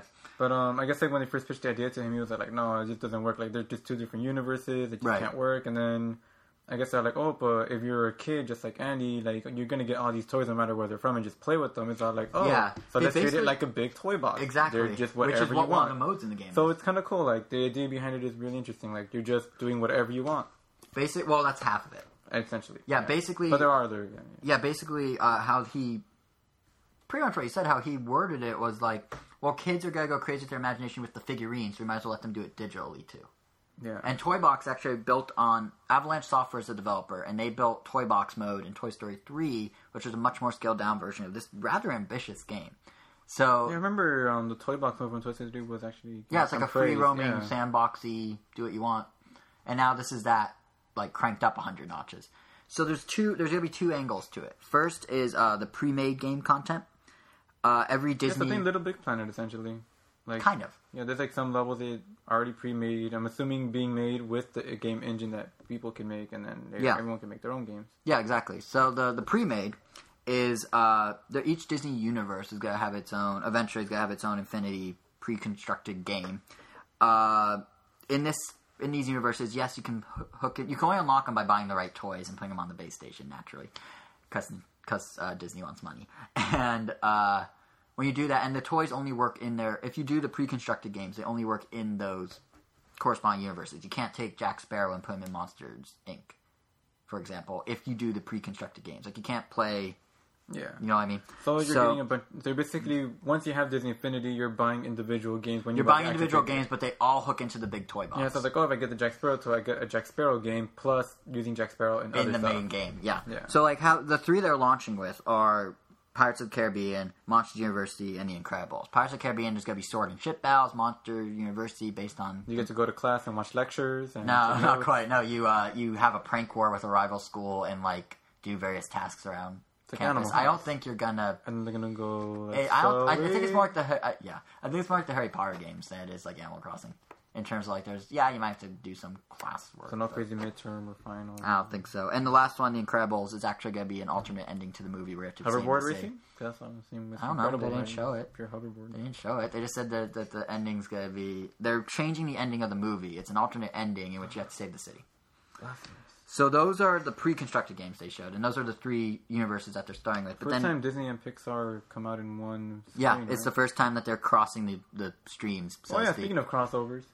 Yeah, here's another one. This is more of a mashup than anything else, because it's everything. Yeah, it's like Smash Brothers, I guess. Yeah, it's and then the Toy Box. I mean, we kind of talked about it a little, but this is literally, it is do whatever you want. You can combine, it's a totally free-range experience. You can mix and match any toys, create any scenarios. It even has a game builder more fleshed out than Little Big Planet, which you were alluding to. You can either create a 2D style game or a 3D style game. 2D being you'll be side-scrolling, 3D behind the back. And they showed some examples at this big press conference in Hollywood where they unveiled it. And the examples were, for 2D, they basically recreated Donkey Kong. And then for 3D, they basically recreated Mario Kart Wii's Bowser's Castle track, and you were racing through it. Ah. So it's fleshed out. Like, there's parameters and there's like hot plates, so to speak, where it's like if the character does this, it triggers that. But besides that, it's like totally free range, and you can keep adding to it with all the different figurines. They're gonna have other things. I'm assuming it's gonna have a very simple user interface because Little Big Planet I feel was like aimed at more older. No, it's they have footage of the interface out there, and it's menu heavy, obviously. Well, yeah. But I don't think it's any worse than, say, SimCity or anything, which I was able to play just fine when I was like 7. Oh wow. So, yeah. But it's and of course all these games, both in Toy Box mode and the pre-constructed, they all these universes, all have a unified art style, a very simplistic, like very curved shapes. I guess they have no rough edges on the toys. All the art style, the toys match that art style. And how it will work is initially when it launches in June, Disney's going to offer 17 different character figurines and 20 of what they call power discs. These unlock additional items and objects in the toy box, as well as act as power-ups during the pre-constructed games. So, like, if you get a power disc with a Wreck-It Ralph on it, you'll have Wreck-It Ralph or one of his objects from the movie pop up in the toy box. And when you place a Monsters University, you can make your character more powerful, give him extra strength by placing the power disc on the same base station as the toy that is opening that game. Oh. It's a gimmicky way to get more money out of kids, because they're like Pogs that have RFID chips in them. Sounds kind of reminds me of that pre-production or in-production footage that never came to be for the Rayman Legends thing, where they were putting hearts in the game. Hearts come out. Put a rabbit in the game. Right. The leak trailer, right. Yeah, it's basically that, and this is really what separates it from being a complete and total Skylanders knockoff in the sense of toy sharing, is that they have the power-ups too. So pricing, the reason I'm bringing this up is because this is going to be huge. Like, Disney's on to something here, and it's going to be huge, specifically, I think, on Nintendo platforms, which are generally more kid-friendly. So, you can get a game, a power station, or a base station, and your starter figurines for $75. Or, you can get characters individually for $13. Or, you can get a 3-pack of characters for $30. And, you can get the power discs, which come in booster packs of 2 randomly inserted power discs, which means you will end up with duplicates. It's going to be like Pokemon cards. You have to trade. Exactly. And that's going to be $5. So right there, if you just buy all that, that's like Disney just made like $150. It's genius. And like I said, I have a feeling this is going to be absolutely huge. I mean, if I was younger, I'd be all over this. I would love this. It's just like... I was kind of thinking to myself, maybe I should... Like, I kind of want to just collect the figurines and not get the game. You might as well get the game. I mean, here's the thing. They're going to release a lot more. The toy box, they're showing everything from like... It has the Muppets in it. It has Tron in it. It has Nightmare Before Christmas. It has like... pretty much all the modern Disney franchises. There's oddly no... It has Aladdin, Power Disc stuff. Like, there was a scene where they showed, like, current Pixar enemies riding, like, classic Disney vehicles, like Cinderella's carriage. Like, it's... Oh, yeah. It's insane. Dumbo racing against Abu. Yeah, it's crazy. But, they also said that Star Wars and Marvel might be coming in the future since they own both now. Man. So it's like, this is going to be nuts. And Disney views it as less of a game and more of a platform, and that they can keep enhancing it and keep releasing new figures. Obviously, new figures way down the line will require new games, and they're already planning a sequel, even though the first isn't out yet. But the fact is, it's like they have the core product of these toys, and they could keep, revamping and enhancing. What do you think this leaves Skylanders? I mean, there isn't that much room on the shelf. I think there's room for both. Skylanders definitely, I feel like, more of a, like, it's not as universal. It's more like, I feel like it's more like 10-year-old boys or 8-year-old boys, like 10-year-old boys. Yeah, Disney's a little more the game universal. is different too. It is different. It's a more like action, adventure-y, hack and slashy sort of thing. Well, this is just like, this is just more creative. It just you just play, use your imagination, go wild. Especially toy box mode. There's nothing like that in Skylanders. Yeah. And that, I think, is the bread and butter of the game, at least for the older audience. Because, like I said, if I was younger, I would be so into this. Like right now, it's like I don't need to buy all that, but it is a very cool concept. It is. Figurines are kind of cool. Yeah, and I mean, it's got, like I said, it's going to be huge on Nintendo platforms, no doubt. There's a reason they're releasing it for Wii, even though nothing really is coming out for Wii. They're releasing it on the Wii also? Wii U, Wii, and 3DS. Wow. Yeah, they're going to make a ton of money.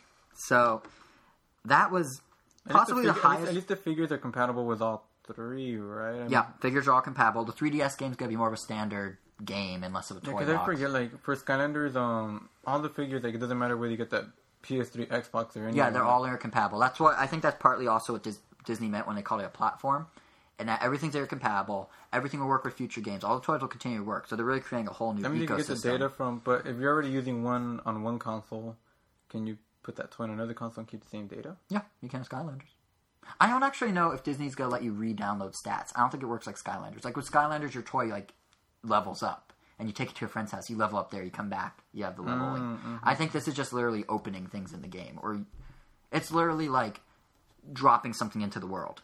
Like you put a toy down and boom, there's that character in the world now. And you take the toy off and there goes the character. But yeah, it'll work across all systems. It won't be locked in. That would go against what they want. I mean, they're even doing like an iPhone app and stuff. It's gonna be insane. But so that's by far, and Disney had like this huge press event for it in Hollywood. So that's by far the highest profile third-party announcement that happened over the last 2 weeks. Yeah. But there were it may not be for everyone, but it's still a big deal. It's still a big deal, exactly. And there's some, there's some smaller, more specific audience, more gamers, games coming out. And since we're on topic of crazy mashups with Disney Infinity, good segue to Project X Zone, which you mentioned earlier. And it is now confirmed for the United States and Europe. It'll be hitting sometime in 2013. And as a refresher, this is the 3DS collaboration between Namco Bandai, Capcom, and Sega. Which, in and of itself, that's a huge deal. Like, all three of them, Namco, Capcom, and Sega. That's a crazy combination, and the game itself just looks crazy. Like, sometimes I don't even know what's going on. Well, how the game works is essentially, it's a tactical RPG. There's going to be over 200 characters representing 29 franchises, including the likes of Resident Evil and Street Fighter and Tales and Tekken. And all of them have to work... Tales? Yeah, Tales of... I thought you meant Tales the character. No, sorry, Tales of... Tales of blank. And, so far, I've only seen like 2 characters from that franchise. Yeah, I think it's Tales of Vesperia is the one they're focusing on. The Xbox one, even though it's a 3DS game. Yeah. So why not put the Abyss or Because Symphonia, which was I guess most that popular I don't Nintendo. know. Well, I mean, I'm assuming since it was released in Japan first, it was that game probably did the best over there. No, Xbox doesn't do well over there. No, that game. I mean, I doubt that. It's probably really well received. I don't know. Possibly. I don't know. Why pick those characters? I mean, I don't there has to have been a know. reason. That's a good question. But anyway, they all have to. Ulala and even like random people. Yeah, it's super. Like, there's literally 200, and they all have to work together because they're No Sonic though, which is good. Yeah. Here's something kind of funny though. It's kind of meta because they all have to work together to stop their universes from colliding, and there's a mysterious force doing it. So they're all fighting to stop this mysterious force from merging their worlds together. Like every other big crossover. Yeah, pretty much. So but Marvel's Capcom. Oh, that's true. That's the story. That's the story. Yeah, very creative on everyone's part. So the structure. I mean, what can they really do? I know. The structure of the game is where it gets a bit more interesting. So, like I said, it's tactical RPG. It's similar to other tactical RPGs. You have a grid-based layout to move your units or whatever, and then you kind fight. of like Fire Emblem when you're moving around. It's like Fire Emblem. It's like Advanced Wars. It's like any of those. But then where it gets a bit more interesting is how you can pair up characters. So each unit, there's two types of unit. There's a 2-character team and there's individual characters. So the 2-character teams, these teams are unified by franchise. So for example, you have Chris and Jill for Resident Evil, or Mega Man and Zero from Mega Man, and that is a single unit of 2. Frank and Hasenko? Sure. No, wait, no. Yeah, that's a team. Is it? Yeah. Oh, so I guess they're not only franchise. Even though they also have. Are you sure it's a team though? Because it might be individual that they pair. No. They're always paired off and everything. Oh, interesting. I mean, just so like they have Chun-Li and Morrigan, even though they could have had Morrigan and Hasenko. Right. But they also have Dante and that other guy from Darkstalkers. Okay, then let me rephrase because I guess. But it makes sense because Hasenko's a zombie. Frank West hunts zombies. Right. All right. Let me rephrase. I guess I misinterpreted what I saw. They're paired in teams of 2. There are teams of 2. The teams that they just seem to make sense, I guess. Yeah, and now on top of Ken and Ryu have to be together. Right. Jill and Chris, blah, blah, blah. Mega Man and Zero, yeah. And then on top of that, there's also individual characters that you can hook in to these teams, so to speak. So you can have a group of 3. So like Arthur from Ghosts and Goblins was an example. Or Ulala. And then they would join the team of 2. So, you put them on the grid together next to each other, they'll join. You can also put together 2 teams and then an individual. So really you can have up to 5 people fighting the other baddies at the same time. The action, it just looks like a 2D version of Marvel's Capcom 3. And that's where it gets crazy. That's where it gets crazy, because once you're in the battle, it's kind of Paper Mario-ish in that you can do button presses during the battle to affect how it plays out. So there's all that happening, and then you have to do all these button presses for all these different characters that are all fighting each other all at once. So it's just like chaos. It looks fun, but it's chaos. I mean, I'm pretty sure it's gonna be difficult in some way, but the trailers make it look way too easy. It looks like the enemies just get destroyed. Well, there's like absolutely nothing you can do. You look too powerful. I mean, the trailers or previews just make the game look easy. Like it's just a combo barrage massacre. Yeah, but either way, it's a cool concept. I'm sorry for the villains. I almost I don't care if it's hard or easy. It's just a cool concept in my mind. And Namco Bandai, they're the ones doing the U.S. release of the 3 companies. I guess they're the ones that are publishing it worldwide. Not it. No, I think Namco Bandai initiated it. Man, we have to invest in marketing now. What? Gotta translate it. But actually, they're not fully. That's what I was about to say. They are doing English subtitles, but original Japanese voice tracks. They chose to do it that way, and they're not cutting any content either. They're just going to literally subtitle the whole thing and bring it over. So that's kind of nice. Also, just like Tatsunoko, because everything was still in Japanese. Yeah, I think part of the reason they're doing that is because there's a lot of Japanese-only characters, or Japan-only characters from Japan-only games. And there's a lot of characters. It makes sense. I mean, that's a lot to translate. I know. I mean, if there's 200 characters to get voice actors for all of them is insane, so it makes perfect sense. And on top of that, there's all the characters have all these different personalities, and they have to match up with their respective games, which means the same voice actors, which is just such a hassle. I mean, even if they get all the English voice actors that already represent these, it would take forever to compile that list of people. So, I mean, it's just good that the game's coming out over here, because clearly the 3DS does not have enough RPGs and needs more. So, tactical RPGs. Like the 3DS and the Wii are like shaping to be like the next the next RPG systems. Like the PSP was a big one, I remember. Yeah. But so there's that for 3DS. That's pretty big news.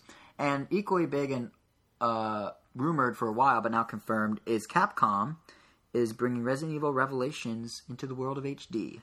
They have announced a Wii U version of the game, along with PS3, 360, and PC, that will feature enhanced videos and enhanced visuals and audio, as well as all sorts of new gameplay stuff. It's going to have new content in the form of a new enemy. There's going to be additions New enemy. A single. Oh, two? I thought it was one. Oh, no, I definitely saw 2 in that trailer. Oh, okay. New enemies is going to have the co-op raid mode, which is online, is going to have new weapons, new custom parts, a new playable character, and on top of all that, the game's also... Because they definitely need more. They don't. I'm kidding. Like, the raid mode has a ton of... Well, they added one more. They added one of the guys with the... Hulk, I think is his name, or Husk, or something like that. You mean the one that looks like the guy from the cover of Zero Escape? Yes, that guy. He's now playable. And on top of all that, it's also going to hook into ResidentEvil.net, which is a service that launched with Resident Evil 6, allowing you to unlock in-game content by completing goals on the website. It's basically Halo Waypoint for Resident Evil. I haven't really noticed that taking effect yet. I don't know during my playthrough of Resident Evil 6. Oh, Resident Evil 6. Yeah, that's what I meant. Which is so far really, really cool. I don't know what everyone's complaining about. But either way, well, the thing is, it's going to become like a platform for Resident Evil, like, fan stuff. No. Evil.net, so ResidentEvil.net. So, this will hook in, and if you pre-order the game on there now, you get, like, exclusive figurines or something in the game, which is, like, that's great. Okay. Yeah. So all of that is going to be available for $49.99 when the game launches on May 21st. It'll be a retail game at first, and then hit the eShop at some later date. Yep. Damn, I picked a really good time to start playing the Resident Evil games. Every single one has been really good so far that I played. Are you gonna double dip with Revelations? That's the thing. I want to though. Like, I want to, but I played Resident Evil Revelations so many times. Like, I played the campaign maybe, I don't know, 3-4 times that I almost know the game like by heart. Right. So even with the new changes, it might not be. Now, enough. do you think a cheaper price would sway? Because $50 for what's essentially an up-res, it's $50. Oh. It's for I just said that $49.99. Oh. $50 for an up-res port of a 3DS game. I feel like if it was $40, it'd be a little more. I guess it's really no different than the whole Wind Waker thing. That's true. But this game's only a year old. Yeah, that's the thing. It's much shorter. Yeah, because the game is pretty short. It's like the perfect. That's what I see in my mind. It's like the perfect handheld game. So it's kind of odd that they're so that's why it's like I don't want to kind of take that away from it, because I think what made me like it so much is like, wow, it's all this in a handheld. It just works so well, the flow and the pacing. And I mean, it's cool, but then again, it's also like, it's nice that everyone's finally... I really want everyone else to play it, though, because, people have been complaining about Resident Evil 6, even though I really like it so far. And Resident Evil 5, which I also really like. Yeah. But now they're getting a proper Resident Evil on a console. Right. And it's funny that Nintendo so far has only gotten the good one. They went Resident Evil 4, Resident Evil Revelations. That? Yeah. It's like Nintendo's all like, yeah, we don't want Nintendo's like, we'll pass. You keep that one. Oh, yeah, we'll take Revelations. All right. But yeah, the you know what strikes me as kind of funny about this whole thing is literally in our last episode we were talking about how Capcom promised no late ports to the Wii U. Like, they're not going to release old PS3 and 360 games. So what do they do instead? They release upscaled ports of handheld games simultaneously across all platforms. Like, it's nothing wrong with that. It's just really funny that right after, like, we're not releasing ports on the Wii U, they announced port of a 3DS game. I remember what you said, what they said, like, we're going to look forward, we're not trying to... Yeah, they're looking, and then literally 2 weeks later. I mean, it's just coincidence, and this is not a late port in a sense. It's on all of them at once. Like, as of that moment. I mean, obviously, they were working on that game for a while. Well, what they meant was not, like, a Dead Rising 2 wouldn't show up on Wii U, for example, or Lost Planet 3 or something like that. They meant anything going forward they'll bring to Wii U. And this is going forward. This is new. It is new. And it is going to Wii U. It's just kind of funny that's still a port. Yeah. Just cautious wording on their part, I'm sure. Technically speaking, though, I feel like because of the nature of it originally being a 3DS game, the best version will probably be on the Wii U because you still have the dual screens to work with. Yeah, you can still Everyone else is going to have some sort of pop-up screen because... No, it was just handy having like all your guns and everything. Like, I agree. A few touches away. Definitely. If you didn't have the Circle Pad Pro, because then your fingers have to reach. That's something nice. Actually, is the aiming is going to be much easier because you got dual sticks. That's right. Everyone will now have a Circle Pad Pro. Yeah. Even though the gyro was perfectly fine, I never needed a Circle Pad Pro. Right. Yeah, me neither. Actually, now's a good time for another plug. If you're curious about the original Resident Evil Revelations, dear listeners out there, and have not, I sound like a communist leader, like dear listeners, and like the dear leader of North Korea or something. Anyway. If you're curious about the game and haven't had a chance to play on 3DS and want to know what the core game, which isn't changing, is like on Wii U, I recommend checking out episode 7 of the podcast, Evil Moves In, from a year ago, where we talk about just that. Give our impressions of the original game around the time it came out. Yep. So there's that. That's not all the game announcements, though. On the eShop, we got 2 new indie games on the way. One of which is called Super Ubi Land, and it has nothing to do with Ubisoft. What? It's a indie game from a developer called Notion Games, and they're working with I cannot read. I was going to say Maestro. I think it's Mastro Interactive Games to bring this 2D platformer to the Wii U. And the whole thing is it's inspired by Donkey Kong Country and Super Mario World. It's what they call a love this is a quote, a love letter to fans who wish to continue to play 2D-based platformer similar to the ones we all loved to play during the NES and Super NES era. In other words, it's going to be a solid 2D platformer with some nice HD graphics. Oh. So that's coming to Wii U. It's supposedly pretty good, the original. I've never played it, but I've heard good things. Never heard of it either, but I'll take your word for it. Yeah, that's the word on the street. I'll take their word for it coming from you. That's the word on the street, and by street I mean the tubes of the internet. That's the word on the tubes. I'm going to start saying that. That's the word on the tubes of the internet. And I will get punched in the face if I do. The second tidbit is that the Wii U eShop, or the second indie game, is another one from a developer I've never heard of, which is Fuzzy Wuzzy Games. Best name ever. And the game is called Armillo. It was originally going to be on Xbox Live Arcade, but they're now shifting development over to the Wii U. And it's basically... The game actually looks kind of cool. It looks a little rough in the video. They announced it through Nintendo Life, the site. And the video they posted looks a little rough, but you can see that video once again if you go to our blog post, first episode, and scroll down to news, it'll be there. But it definitely has potential. It's kind of like... The game definitely has potential. I mean, not the blog post. That potential is maxed out. We're gold. But no, the game has potential. It's kind of like a mix of... Nintendo Life described it as a mix of Mario Galaxy and Marble Madness, which I kind of see. You have these obstacle courses. You're in a sphere, much like with the Galaxy games. You're running around a sphere. But you're going through these like preset obstacle courses as this like ball that you control, an armadillo rolled up. You have obstacles, you have enemies, you have hazards, whatnot. And it really, I guess the best way to describe it is if you take Mario Galaxy 2's like rolling on the ball as Mario, you know what I'm talking about? The levels where you're rolling on the ball, you have to go through the planet, and you make it top down. That's what this is. Oh. So assuming it lives up to the quality of what's inspired by it, it could actually be a really cool game. Has no date. Might be a while though, because they're actually converting it to the Unity engine, which is a graphics engine or a game engine that comes free with every. I just totally lost my train of thought. Sorry, it comes free with every Wii U dev kit. So indie devs and it's free to download. Yeah, so every Nintendo did a special deal with them to make sure it works on Wii U. So every indie dev automatically can get this free engine and use it to build their game. So they're actually transferring Armillo from whatever they're building it on Xbox Live Arcade to Unity. So it could be a while before it comes out. But, we'll keep you posted. It seems like it could be a hidden gem of sorts. Yep. So those are both on the eShop. The last game announcement that was made over the past 2 weeks, because there are so many. I'm not even kidding. We've literally talked about like 20 games. It's crazy. The last one is Pandora's Tower. Operation Rainfall was a full success after many years of waiting. If you recall, Operation Rainfall was the trifecta of Xenoblade, The Last Story, and Pandora's Tower. And after Xenoblade did pretty well, and The Last Story became Exceed Games' best-selling game ever, they went ahead and started localization of Pandora's Tower. So Exceed makes sense. Yeah. So more money. Exactly. So much like The Last Story, the game Pandora's Tower was originally published in Japan by Nintendo and developed by an outside party. Last Story, it was Mistwalker, I believe. Yeah. This game was by...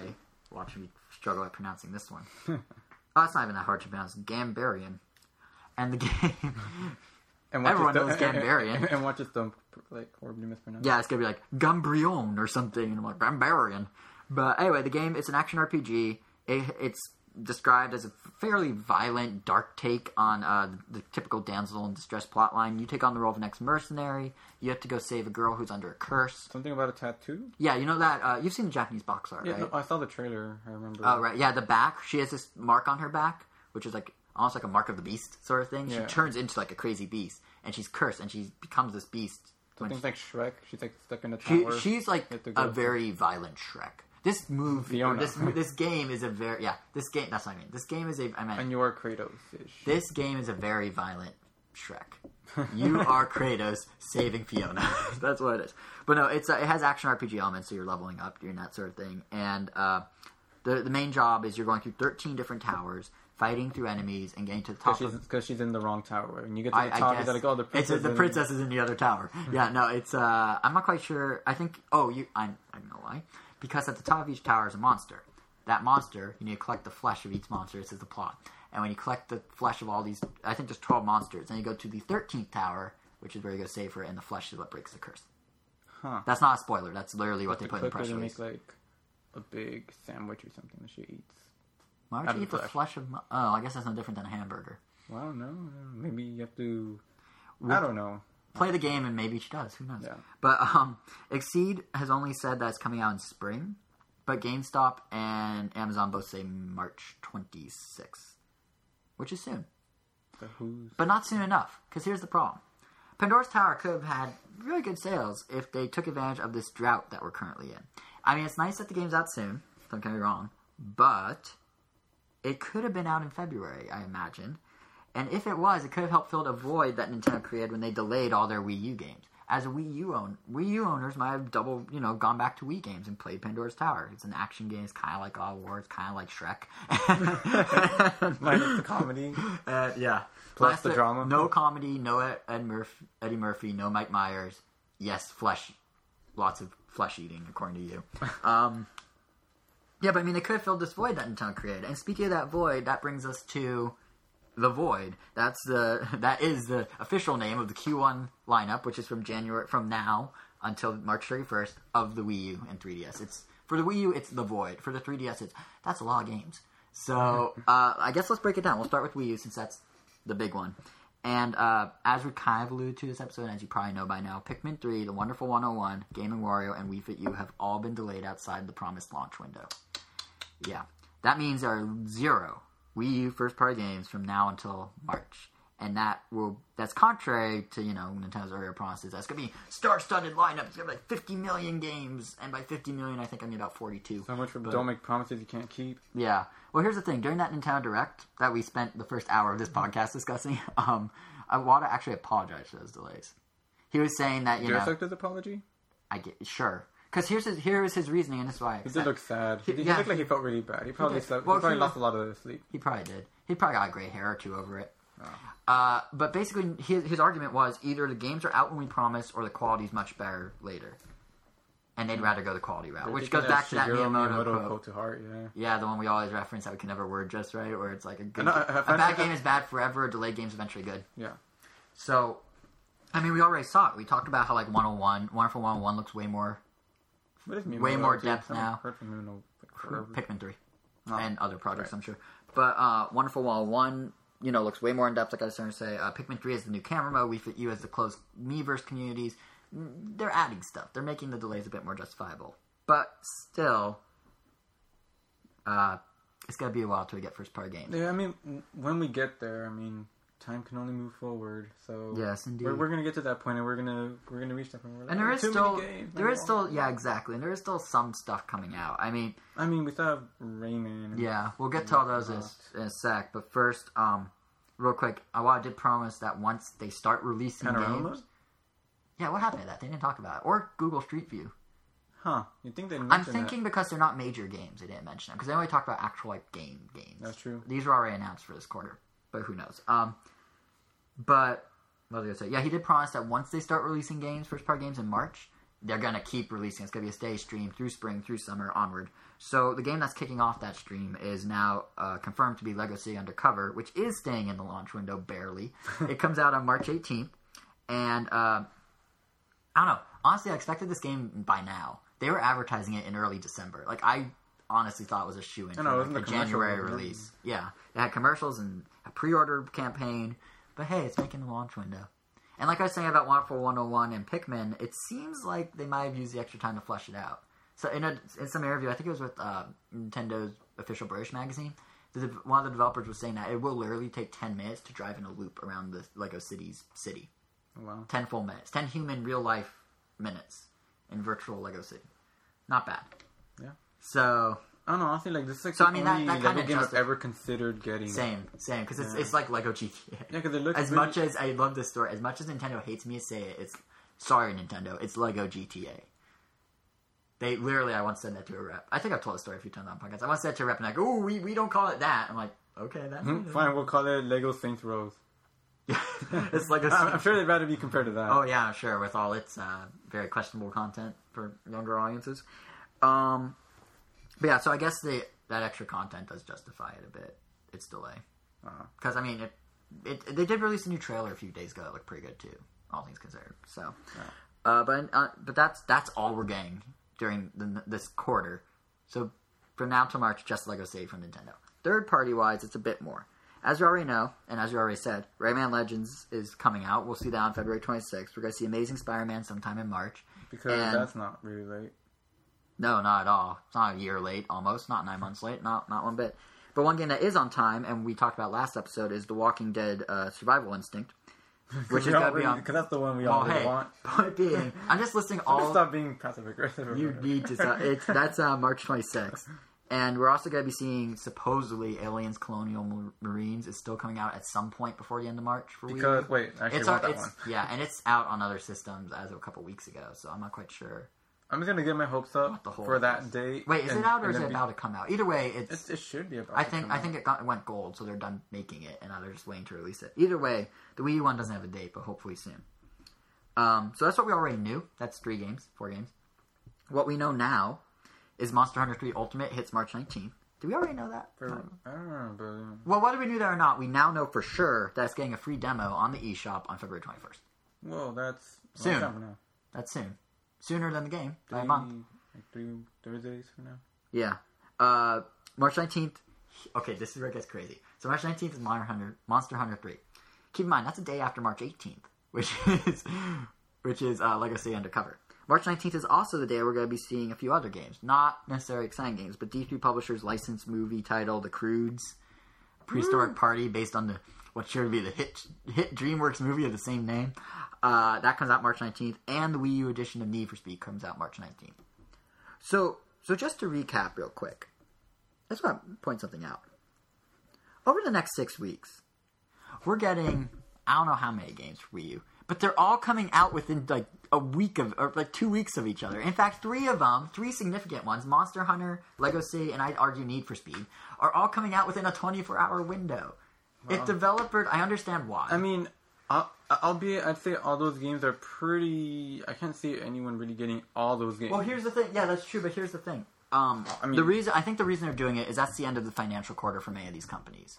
March 31st is in not just of the financial quarter, but of the whole fiscal year. So that's when they say, here's how we did in the last year. We promised to get this out this fiscal year, so here's our little, we have 2 weeks left, we have 1 week left. But still, if they spaced them out, we're working with 6+ weeks. With the exception of Rayman, they're all so close together that they spaced them out a little. If EA did Need for Speed start February, if Monster Hunter was start of March even, they just gave them some breathing room, I bet you they wouldn't have to compete with each other quite as much for money. Because someone may go, I want a new Wii U game. Should I get Lego City?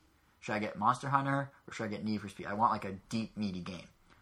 If Need for Speed or Monster Hunter came out in February, and then Lego City was in March, they might buy both, because they'd have money for both, possibly. But if they come out at the same time, it's a lot more to go, I'm going to spend $120, $180 right now. Or I'm going to spend $60 in the start of February, $60 in the end of February, and $60 in the end of March. You can budget that better. It's just they're all fighting for each other's money for the same... They're all fighting for the same cash grab when they could have spaced it out and it would have been so much simpler. Well, I guess in the end of the day, they're just giving people more choices. I guess. It's just timing. It's more fun. Yeah. I don't think they coordinate. This is when the games make the most money, right? If they're not an evergreen game or whatever they call them. In March? Not necessarily. No. I mean, when the game comes out, yeah. That's when they make the most money. Yeah, the first couple of weeks are the key weeks. Yeah, because I mean, everyone that gets a Wii U, let's say, this holiday season, I mean, they're gonna have a ton of games to pick from. Yeah, it's just. But by that time, a lot of those games aren't really making the money anymore. Exactly. They're just goals, I guess. Exactly. So if they space these out better... Unless you're New Super Mario. But if they space these out better, we wouldn't be having this issue. Although it's interesting because Lego City, obviously, there's been a lot of coverage of. Monster Hunter 3, there's been Ultimate, there's been a lot of coverage of. And those are both pretty high-profile titles. One title that, I swear, Need for Speed Most Wanted has had the weirdest development history. So the game has been hinted at and rumored and discussed for a while. But only now has EA actually properly announced it and talked about what makes the Wii U version so special. So since we were already talking about Need for Speed, I guess now's a pretty good time to talk about Need for Speed. The biggest change in the Wii U edition is going to be an entire new co-op mode, which they're calling Co-Driver. It's kind of cool, but it's kind of gimmicky. It reminds me a lot of Mario. We mentioned it earlier. Mario Galaxy's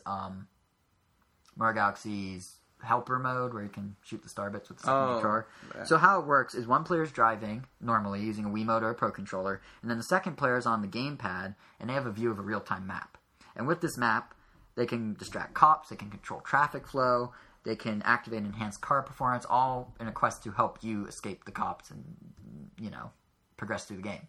They also can control time of day, which EA says helps you escape the cops. But I don't see how time of day... No, I can see that. Like, you're driving, and then the player driving, gets and to then dawn. Oh, dinner time. and they all leave. Or the sun rises and like, donuts. Yeah, like you said. Donuts. But, it's...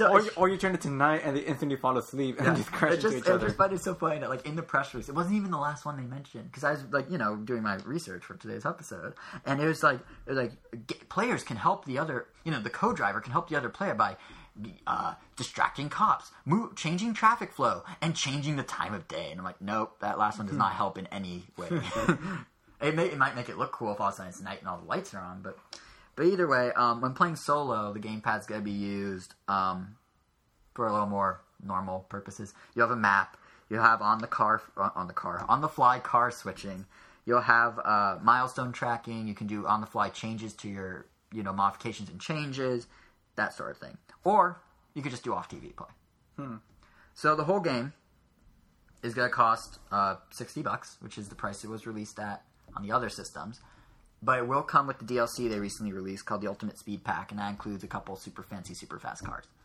It's being developed by Criterion, who did the actual game. It's not being outsourced or farmed out to some random developer. Ooh, good news. And Criterion does like Nintendo. I've heard, they've talked about it before. So they're like, they're going to put in an effort. And more to the point, you may know them best as the Burnout developers. The Burnout driving series. Burnout's a good part of it. Burnout's a really good car game. I have Burnout 2 on GameCube and love it. So I'm actually kind of interested in this one. You should get it. I think I might. Yeah. Commit to it. I'll get it.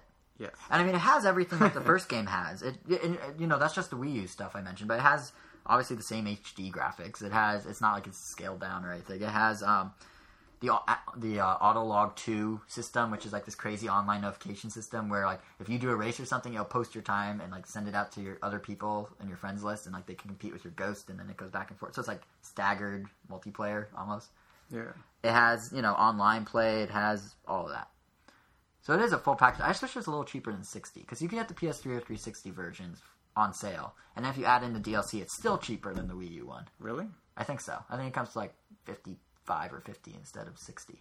Oh. But well, you get what you get. At least we're getting it in some way, shape, or form. So that's Need for Speed. That's also third-party Wii U games coming out between now and March. Retail Wii U games. There's also eShop games, which are going to help with the drought of sorts, and are hopefully a bit more spaced out. But the weird thing is, Nintendo didn't actually release any dates. They just said, hey guys, here's what's coming out between now and March. So we got, as we know, Zen Pinball 2, Toki-Tori 2, Runner 2, Future Legend of Rhythm Action, the Bit Trip game, and Puddle, which is like a kind of a fluidity type of game. Yeah, we've talked about it before. Yeah, the trailer makes it look kind of cool. It does, actually. And the different art styles is really neat. Yeah, it looks like one of them you're like inside cells. It looks like it's like they did a bunch of different environments, and then on top of that, they also did a bunch of different Photoshop effects. So it's like one of them looks like a sketchbook, and one of them looks like ultra fluorescent. Either way, that's all coming out. See, I'm considering getting that one more than I was on Fluidity Spin Cycle. I don't like how Fluidity, they made it so cartoony and like added a story. The Wii one was just simple. You just are guiding water. This one's like, Eddie, the water droplets, puddle friends are scattered. You have to go or fairies or something. Or what happened to your inner child, Jason? It's just like they didn't need it. He grew up. Did it? No. I mean, I was excited about the Disney thing. It's just they didn't need it, that's all. No, that was nostalgia. Well, the Disney thing? It's all modern Disney. Nostalgia. Whatever. High school nostalgia, I don't know. But... because Nightmare Before Christmas is modern. And no, but Pirates is. All the Pixar stuff somewhat is. Somewhat. Most of the Pixar stuff they showed was more recent than old. Yeah. Oh, I guess The Incredibles is old. But anyway, back to... Monsters Inc. is pretty old. Fine. That was when Harry Potter 1 came out. Yeah, but Monsters University is brand new and comes out in June. And that's what it's based on. Well, fine. I guess that's not even nostalgia. That's just upcoming cross-marketing synergy. Yep. But anyway, back to... like All-Stars and using New Dante before New Dante's game came out. Exactly. Oh, you mean PlayStation Battle? Yeah, All-Stars Battle Royale. Or that's what I mean, yeah. So yeah, that going back to the Wii U, though, in addition to the eShop games, in addition to the retail games, we're also going to be seeing DLC for existing games. Assassin's Creed 3, Just Dance 4, and Marvel Avengers Battle for Earth now support DLC on the eShop, and I imagine more will. So, even if there are no new games, you could at least go play new stuff in old games. Isn't that the whole point of DLC? I mean, yeah. Oh, there is one. I actually forgot one thing. There is one new eShop game coming that isn't mentioned and that I didn't mention and is dated, and that is Fist of the North Star, Ken's Rage 2. I don't know why, but the first time I heard that name, I thought it was talking about Ken's Street Fighter. No, but that's because you're obsessed with Street Fighter. Fist of the North Star. That's because you're obsessed. Fist of the North Star is an anime, which is what the game's based on. It's from Tecmo Koei. Ken's Rage. It's a Dynasty Warriors type of game, but it's with the Fist of the North Star license.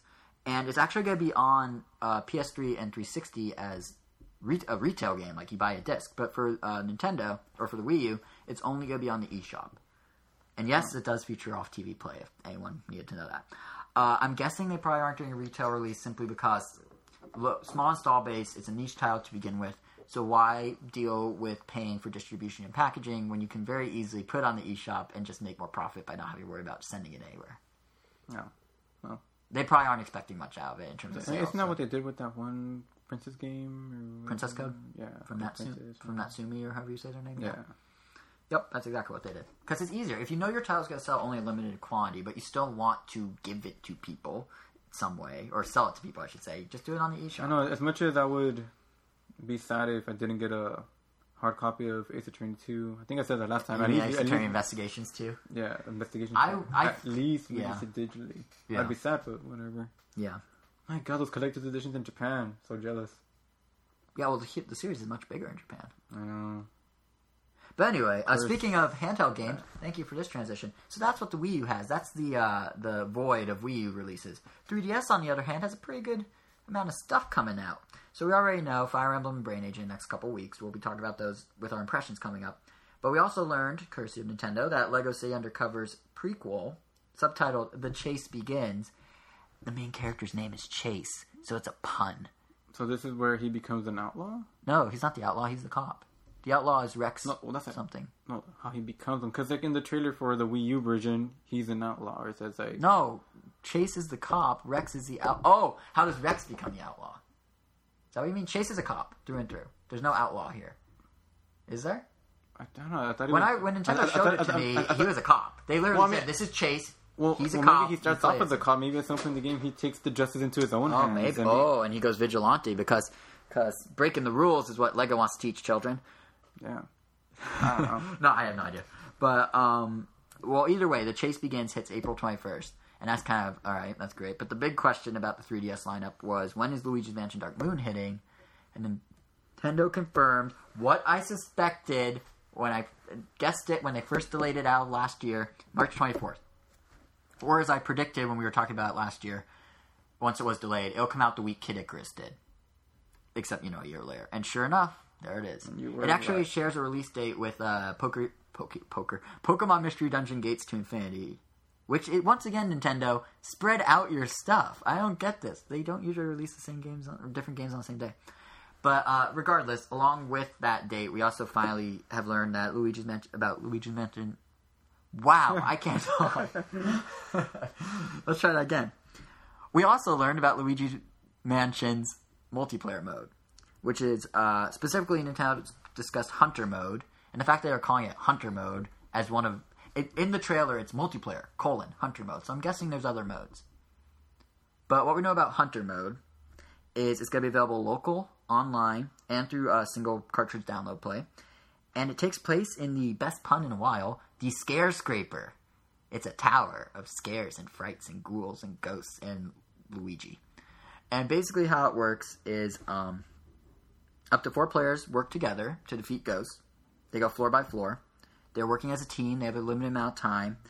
And they get to choose how many floors, anywhere from 5 to 25 or infinity. And they get to pick the difficulty. So there's, easy, medium, hard. So if you're playing with a bunch of people that just can't hang, you could just... Yeah, and since it's online, you could go, I want to play easy 5. Jason! I'm just kidding. Hey. I'm just kidding. We're going to do it. We're going to do endless. Hey. I hate you. Anyway, so how it will work is there's multiple rooms per floor. You know your way around a vacuum. That sounds oddly dirty. Anyway, since there are multiple rooms per floor, let's get back on track here. How it will work is you can branch off. So, each player could go to a different room and deal with the ghosts, or you could work together and find ghosts in the same room. And on the lower screen, as all that's happening on the upper screen, the lower screen will show a map of who's in what room, which room is cleared, and whatnot. And as you progress, you can unlock new vacuum parts and power-ups and things like that. And, of course, much like all of Nintendo's co-op games, there's also a competitive edge. It's actually very similar to Four Swords, where you're working together to reach a goal, but then you're ranked at the end of each level. So it's like an over-the-shoulder view of the Nintendo Land minigame, except no one controls the ghosts. The ghosts are mini. It's not over the shoulder. Well, fine, whatever. It's typical third-person camera, yeah. way of the Nintendo Land Luigi's Mansion one. Yeah, in a way. Yeah, because everyone can split up and look for the ghosts. Everyone can split up. Yeah, it's sort of and like that. And the rooms are more self-contained and blah, blah, blah. Yeah, it's not really like that much. It's more like single-player Luigi with multiple players. But the one thing that does carry over from Nintendo Land is you can revive your players by flashing the strobe on them. Yeah. Why did they have to make multiple Luigis? What else would you have wanted? Mario, Luigi, Wario, Waluigi? They did it for the Luigi's Mansion one. No, they did. What? For the... I was just keeping the Nintendo Land one. That's a spin-off. That doesn't count. No, I know, but... oh yeah, one thing I want It's like the only character that seems like alright for them to split up was Link, just because they've already established it many, many times. So now they're doing it for Luigi. It's like they can do what they want. Well, I mean, I know they can. No, I mean, it just seems lazy. I guess. I don't think Mario would have been a good fit, because the whole point of the game is it's Luigi's own game. Like, it would have been weird. It's not like it's the main. No, but still, I can understand why they didn't put the others. But I do want to emphasize, I know I kind of said it, but yeah, your performance is rated at the end of each floor, or each section, I guess. And yeah, it's like, it's not just like, here's who's best, but it starts like giving you things like, it'll rank you by title. So people that don't help out much will get like a lame title, like, least helpful or something stupid like that. So. No, yeah, someone revealed there was one called the Leecher or something like that. Yeah, so it's kind of cool. I can see it being fun. It's really great that it's online. So that's coming out March 24th alongside with the main game of Dark Moon. And I also expect, like I said, there'll probably be some more multiplayer stuff revealed between now and then. Oh. I hope. I mean, the way they're teasing it sounds like it. But back to that release schedule for a minute. So many games. Yeah, looking beyond Nintendo's own 3DS games, which are now 2 in March and 2 in February, we're also getting a whole bunch of third-party titles. On February 12th, we're going to see a new Pro Evolution Soccer from Konami, and the 3DS version of Sonic and All-Stars Racing Transformed. Atlas is going to be releasing Etrian Odyssey 4 on February 26th, with an eShop demo planned as well. And then later on they're going to release, we've talked about it before, but Demon Summoner Soul Hackers is coming out in April. Oh, April 16th. I'm like, Demon Souls? What? Yeah, no, Demon Summoner Soul Demons. I can't talk anymore. Demon Summoner Hackers. Demon Summoner Hackers. Thank you. That. On top of that, a collector's edition with a CD or something. Yeah. Yeah, Soundtrack. there is. And now March 5th, we're going to see Castlevania Lord of Shadow Mirror of Fate, finally, as I think we've talked about before. And Capcom will launch the 3DS version of Monster Hunter 3 Ultimate alongside its Wii U counterpart on March 19th. And also Who's getting both? I don't know, but also alongside... You're getting both. No, I'm not. I'm probably not getting either. I'm not big on Monster Hunter. Also alongside that, though, there's going to be a 3D... Hold on. There's going to be a 3DS demo of Monster Hunter 3 Ultimate on February 21st, just like the Wii U. Maybe. I feel like if I was going to get it, I'd get it for Wii U, though. But either way, both of them will have demos on February 21st. Both will be out March 19th. And again, Nintendo told about some 3DS eShop game, or some eShop games this time for 3DS, and again didn't give dates. So those are the many times delayed now Ika-chan from Nicalis, as well as a top-down shooter from them called Guxt. There's ATV Wild Ride 3D, which is an enhanced racing game port of a DS game that it's by Renegade Kid. They released it for DS as a retail game. They now enhanced it. It's coming to 3DS. There's Coaster Creator 3D, which is a roller coaster tycoon type of game, coming from a team called Big John Games, which I've honestly never heard of. And there's the revamped Nano Assault EX from Shinen. Nano Assault EX is the retail Nano Assault that was tweaked and redone and whatnot for the 3DS eShop. And Nano Assault Neo was supposed to come out after, but ended up coming out first somehow, or something like that. No, I'm really liking Nano Assault Neo, so maybe I'll get the first one. Yeah, well, in an episode that isn't so jam-packed, we definitely want your impressions of that. So... Because this episode, we're already going pretty long, and we still, a little more. So, yeah, Nano Assault Neo. I guess next episode we can talk about it, probably. Maybe. We'll see. Yeah, we'll see how crazy Nintendo news is then. Also, one last thought about the 3DS eShop. More retail games are jumping ship to download. Ubisoft just released Ghost Recon Shadow Wars, which you may recall was a launch title for 3DS, or you may not. I don't know what you're thinking. I'm not inside your head. There's also plans to follow that up with Splinter Cell 3D sometime this quarter, before end of March. I don't know why. I heard that was a really bad port. And similarly, Capcom is going to release Resident Evil The Mercenaries 3D, so you can get more Resident Evil, Jose. All right. That's going to hit the eShop at some point with other Capcom games to follow in the future. Oh. So that's the release schedule. That's the games that are coming out. That's the games that have been all the news the last 2 weeks. That's a crazy amount of stuff.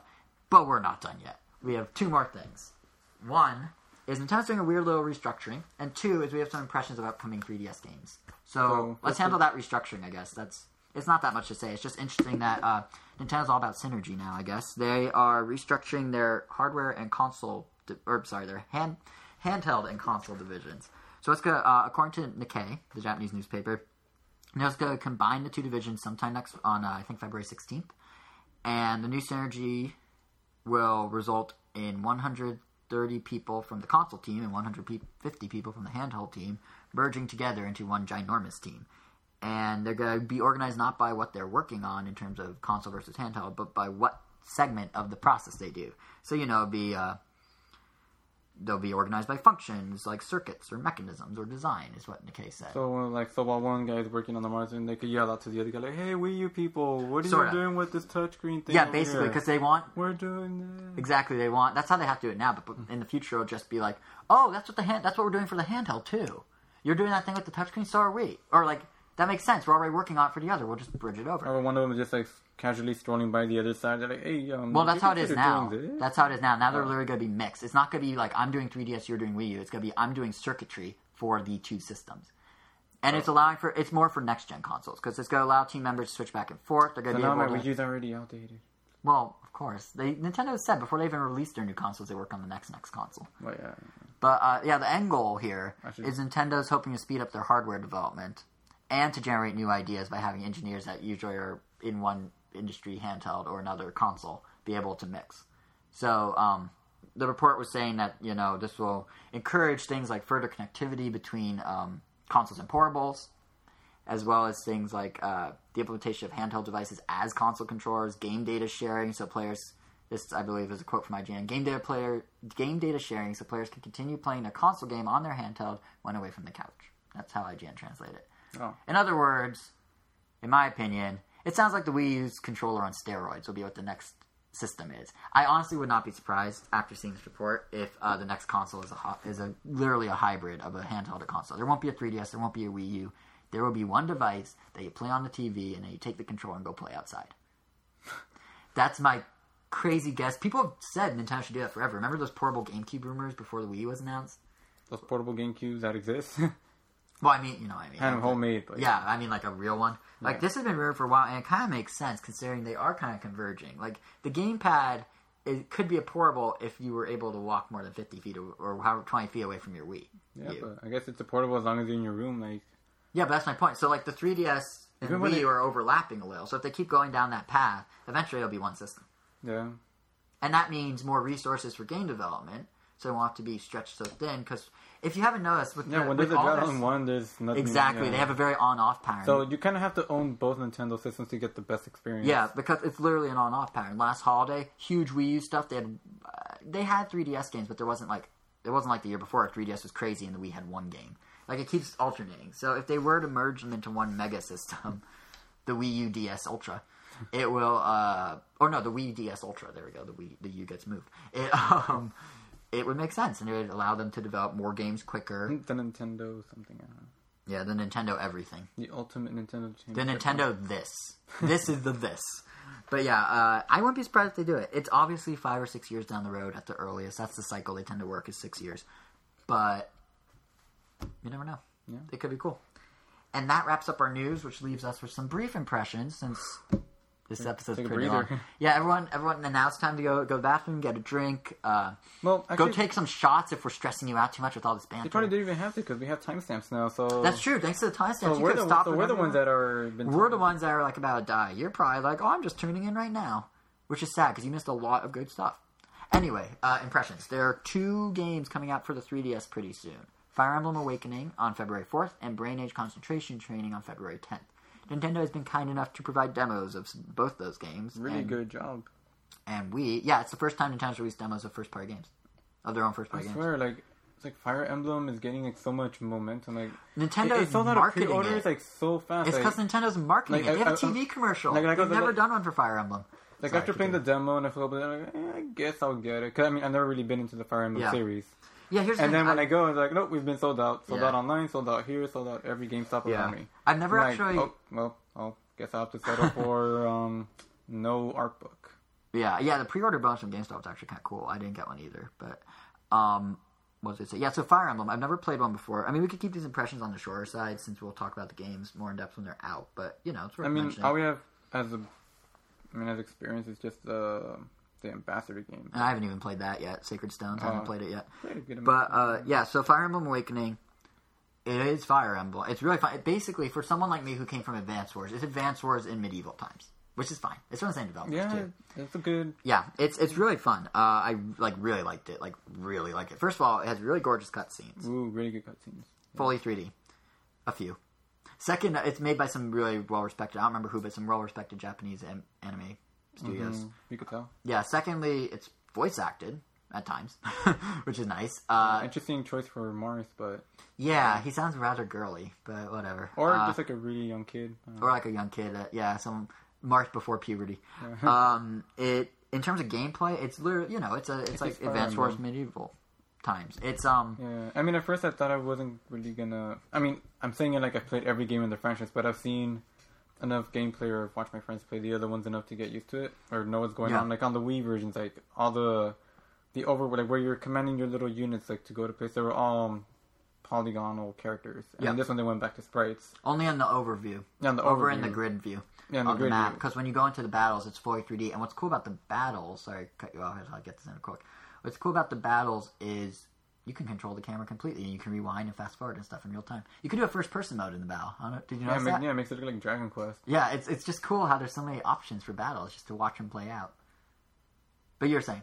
Oh, I mean, the environments are 3D, but you got little sprites characters. Yeah, everything's 3D except the sprite characters in grid view, and then everything's 3D in cutscenes and battles. Everything, characters and all. But I mean, the demo's kind of short. It's the first 2 or 3 missions. Yeah, I mean, and it teases that, it makes you want to know more. Like, why? Yeah, they have the plot that starts. To be Mars. And the plot starts with these creatures coming from almost looks like another dimension, and your goal is to go stop them, and that's where the game stops. And everyone has pegs for feet. Yeah, that was a weird little graphical thing. I wonder if that's like that in a Final game where they're kind of peg-legged. Yeah. I mean, they look like legs and clothing, but they move like pegs. Yeah, it's like the rest of their body from like the feet up don't match the style of body. I guess. Yeah, it's kind of strange. But I mean, it's like if you're gonna keep the feet like that, it's like those belong to a chibi character or something. Yeah, but it's only in one type of cutscene. In the full cutscene, it's in the in-game cutscene. It's in the in-game, not the cinematic cutscenes. Also, I did enjoy the writing. It had some nice humor to it, I guess. It wasn't just like super like doth thee thou thou thing. It was like a mix of modern and old, so it was enjoyable. Yeah, and you get to play as you. Yeah, you gotta pick you gotta have a custom avatar. I love in the demo how it's like customize your avatar, and that gives you no options. It's like male or female, okay. Pick your hair color, nope, only one. Pick your clothing, nope, only one. Pick your whatever, nope, only one. It's just like, oh man, pick your class. I guess I have to buy the first one. Yeah, and that's like I think you could pick from 3 different classes out of like 20 or something. I don't know. It's just kind of funny. But it is interesting that when you pick your class, you have to pick what you want to be good at and what you want to be bad at. Yeah, that was interesting. That's different. Cool. That's different from most RPGs. It's like, oh man, I want to be good at strength, but I don't want like my defense to suck or my luck. So I guess I just put defense as sucky because it's like I'm only playing this for 20 minutes. The demo ends. I thought about it. I'm like, okay, I'm gonna make my magic down because if I'm gonna go off physical offense, there's no really need. You do know you got to do all that again in the real game. Well, yeah, and I only invested like I don't know. Yeah. But it is fun. I never thought. I mean. Fire Emblem was always one of the series, like, lots of people love it, I'm sure it's good, but I never, like, had the chance to try it, and this demo, it literally sold me on the game. I was like, okay, I'm buying this day one. So, well, not day one, because I'm going to be out of the country, which I'll get to. Yeah, I'm actually really annoyed. It comes out when I'm halfway around the world, so I can't play it on the plane in either direction. This is like, come on, guys, I'm going to be on a plane for 17 hours. Give me Fire Emblem, and no. But that's such a first world problem. I can't play Fire Emblem on the plane. I have to play older games, as I go to other countries. Well, at least now you could progress in the other ones. Yeah. Whatever else you were playing, I already forgot. What are you playing?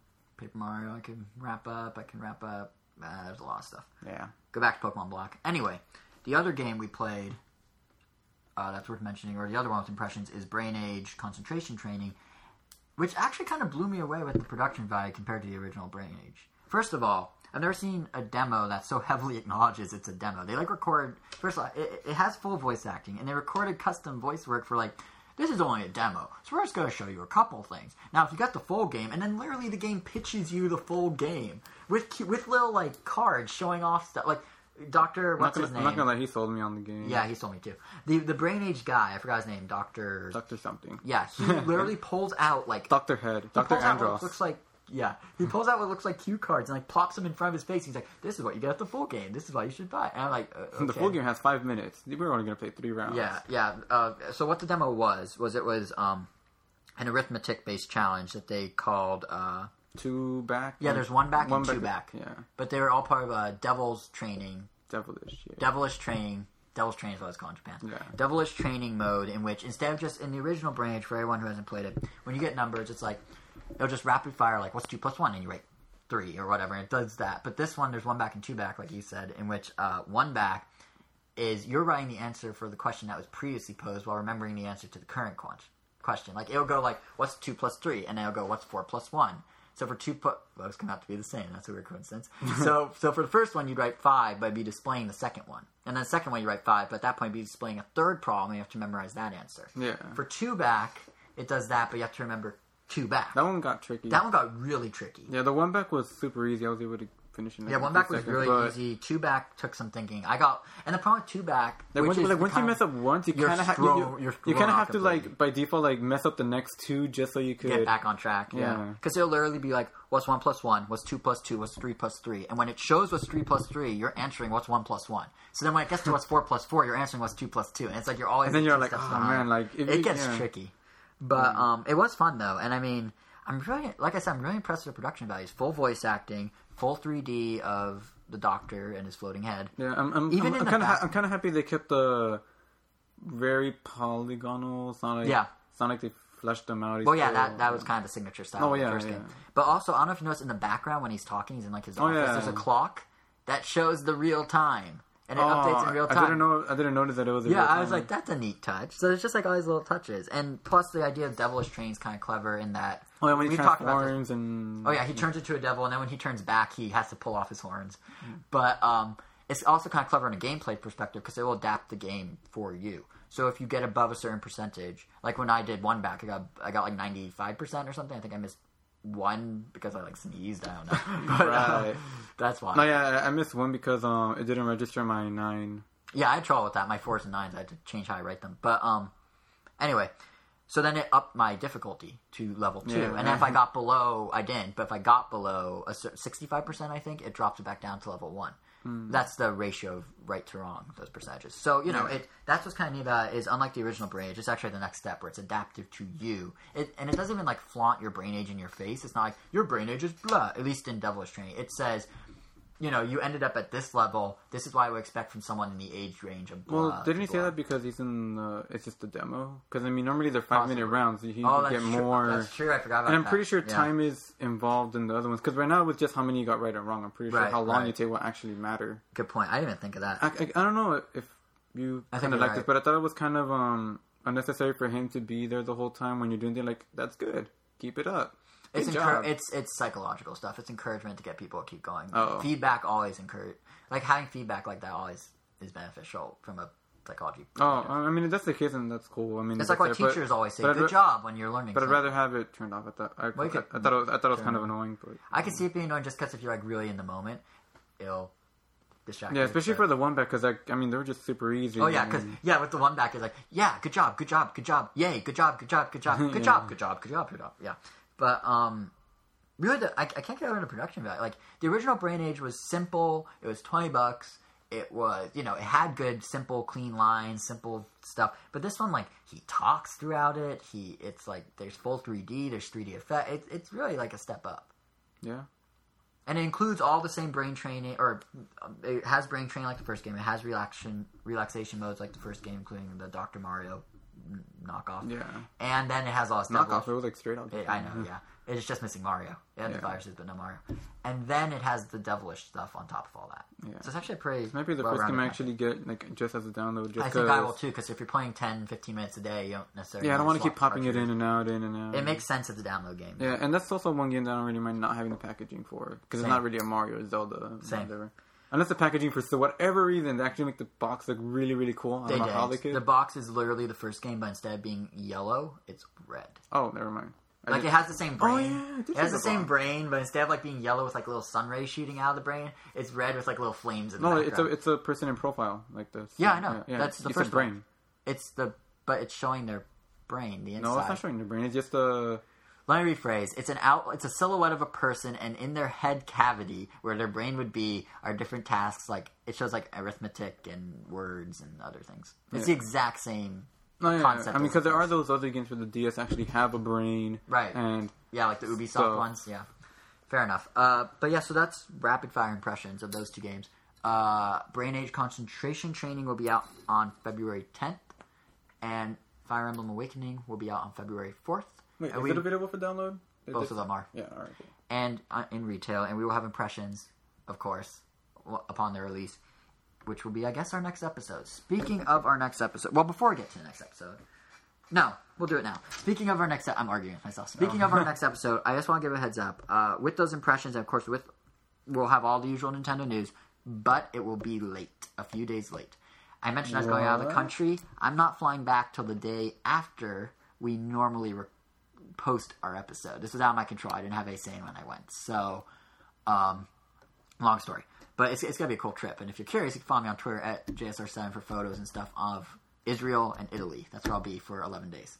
So, but like I was saying, it's going to result in the podcast being a day or two late. I apologize. We are going to post it on either February 12th or February 13th instead of February 10th, I guess, would be the normal date. Instead of that Sunday.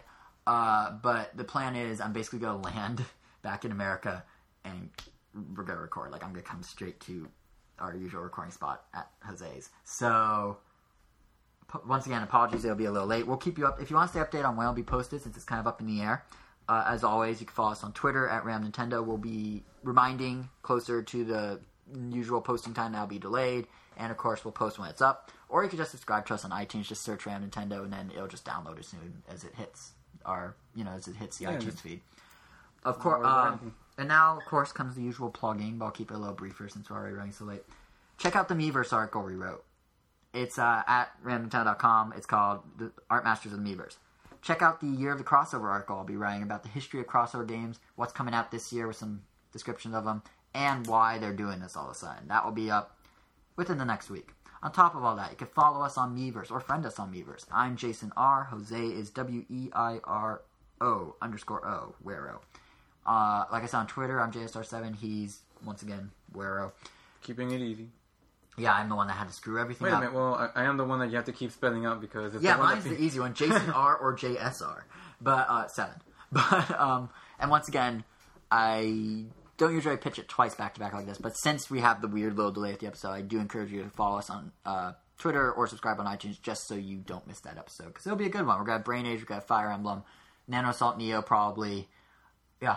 And while it won't be quite a blowout like this Nintendo Direct one was, there's going to be plenty to talk about, I guarantee it. Mm-hmm. So with that, we'll see you in 2 weeks when I'm back from my worldly travels of 2 countries that start with the letter I.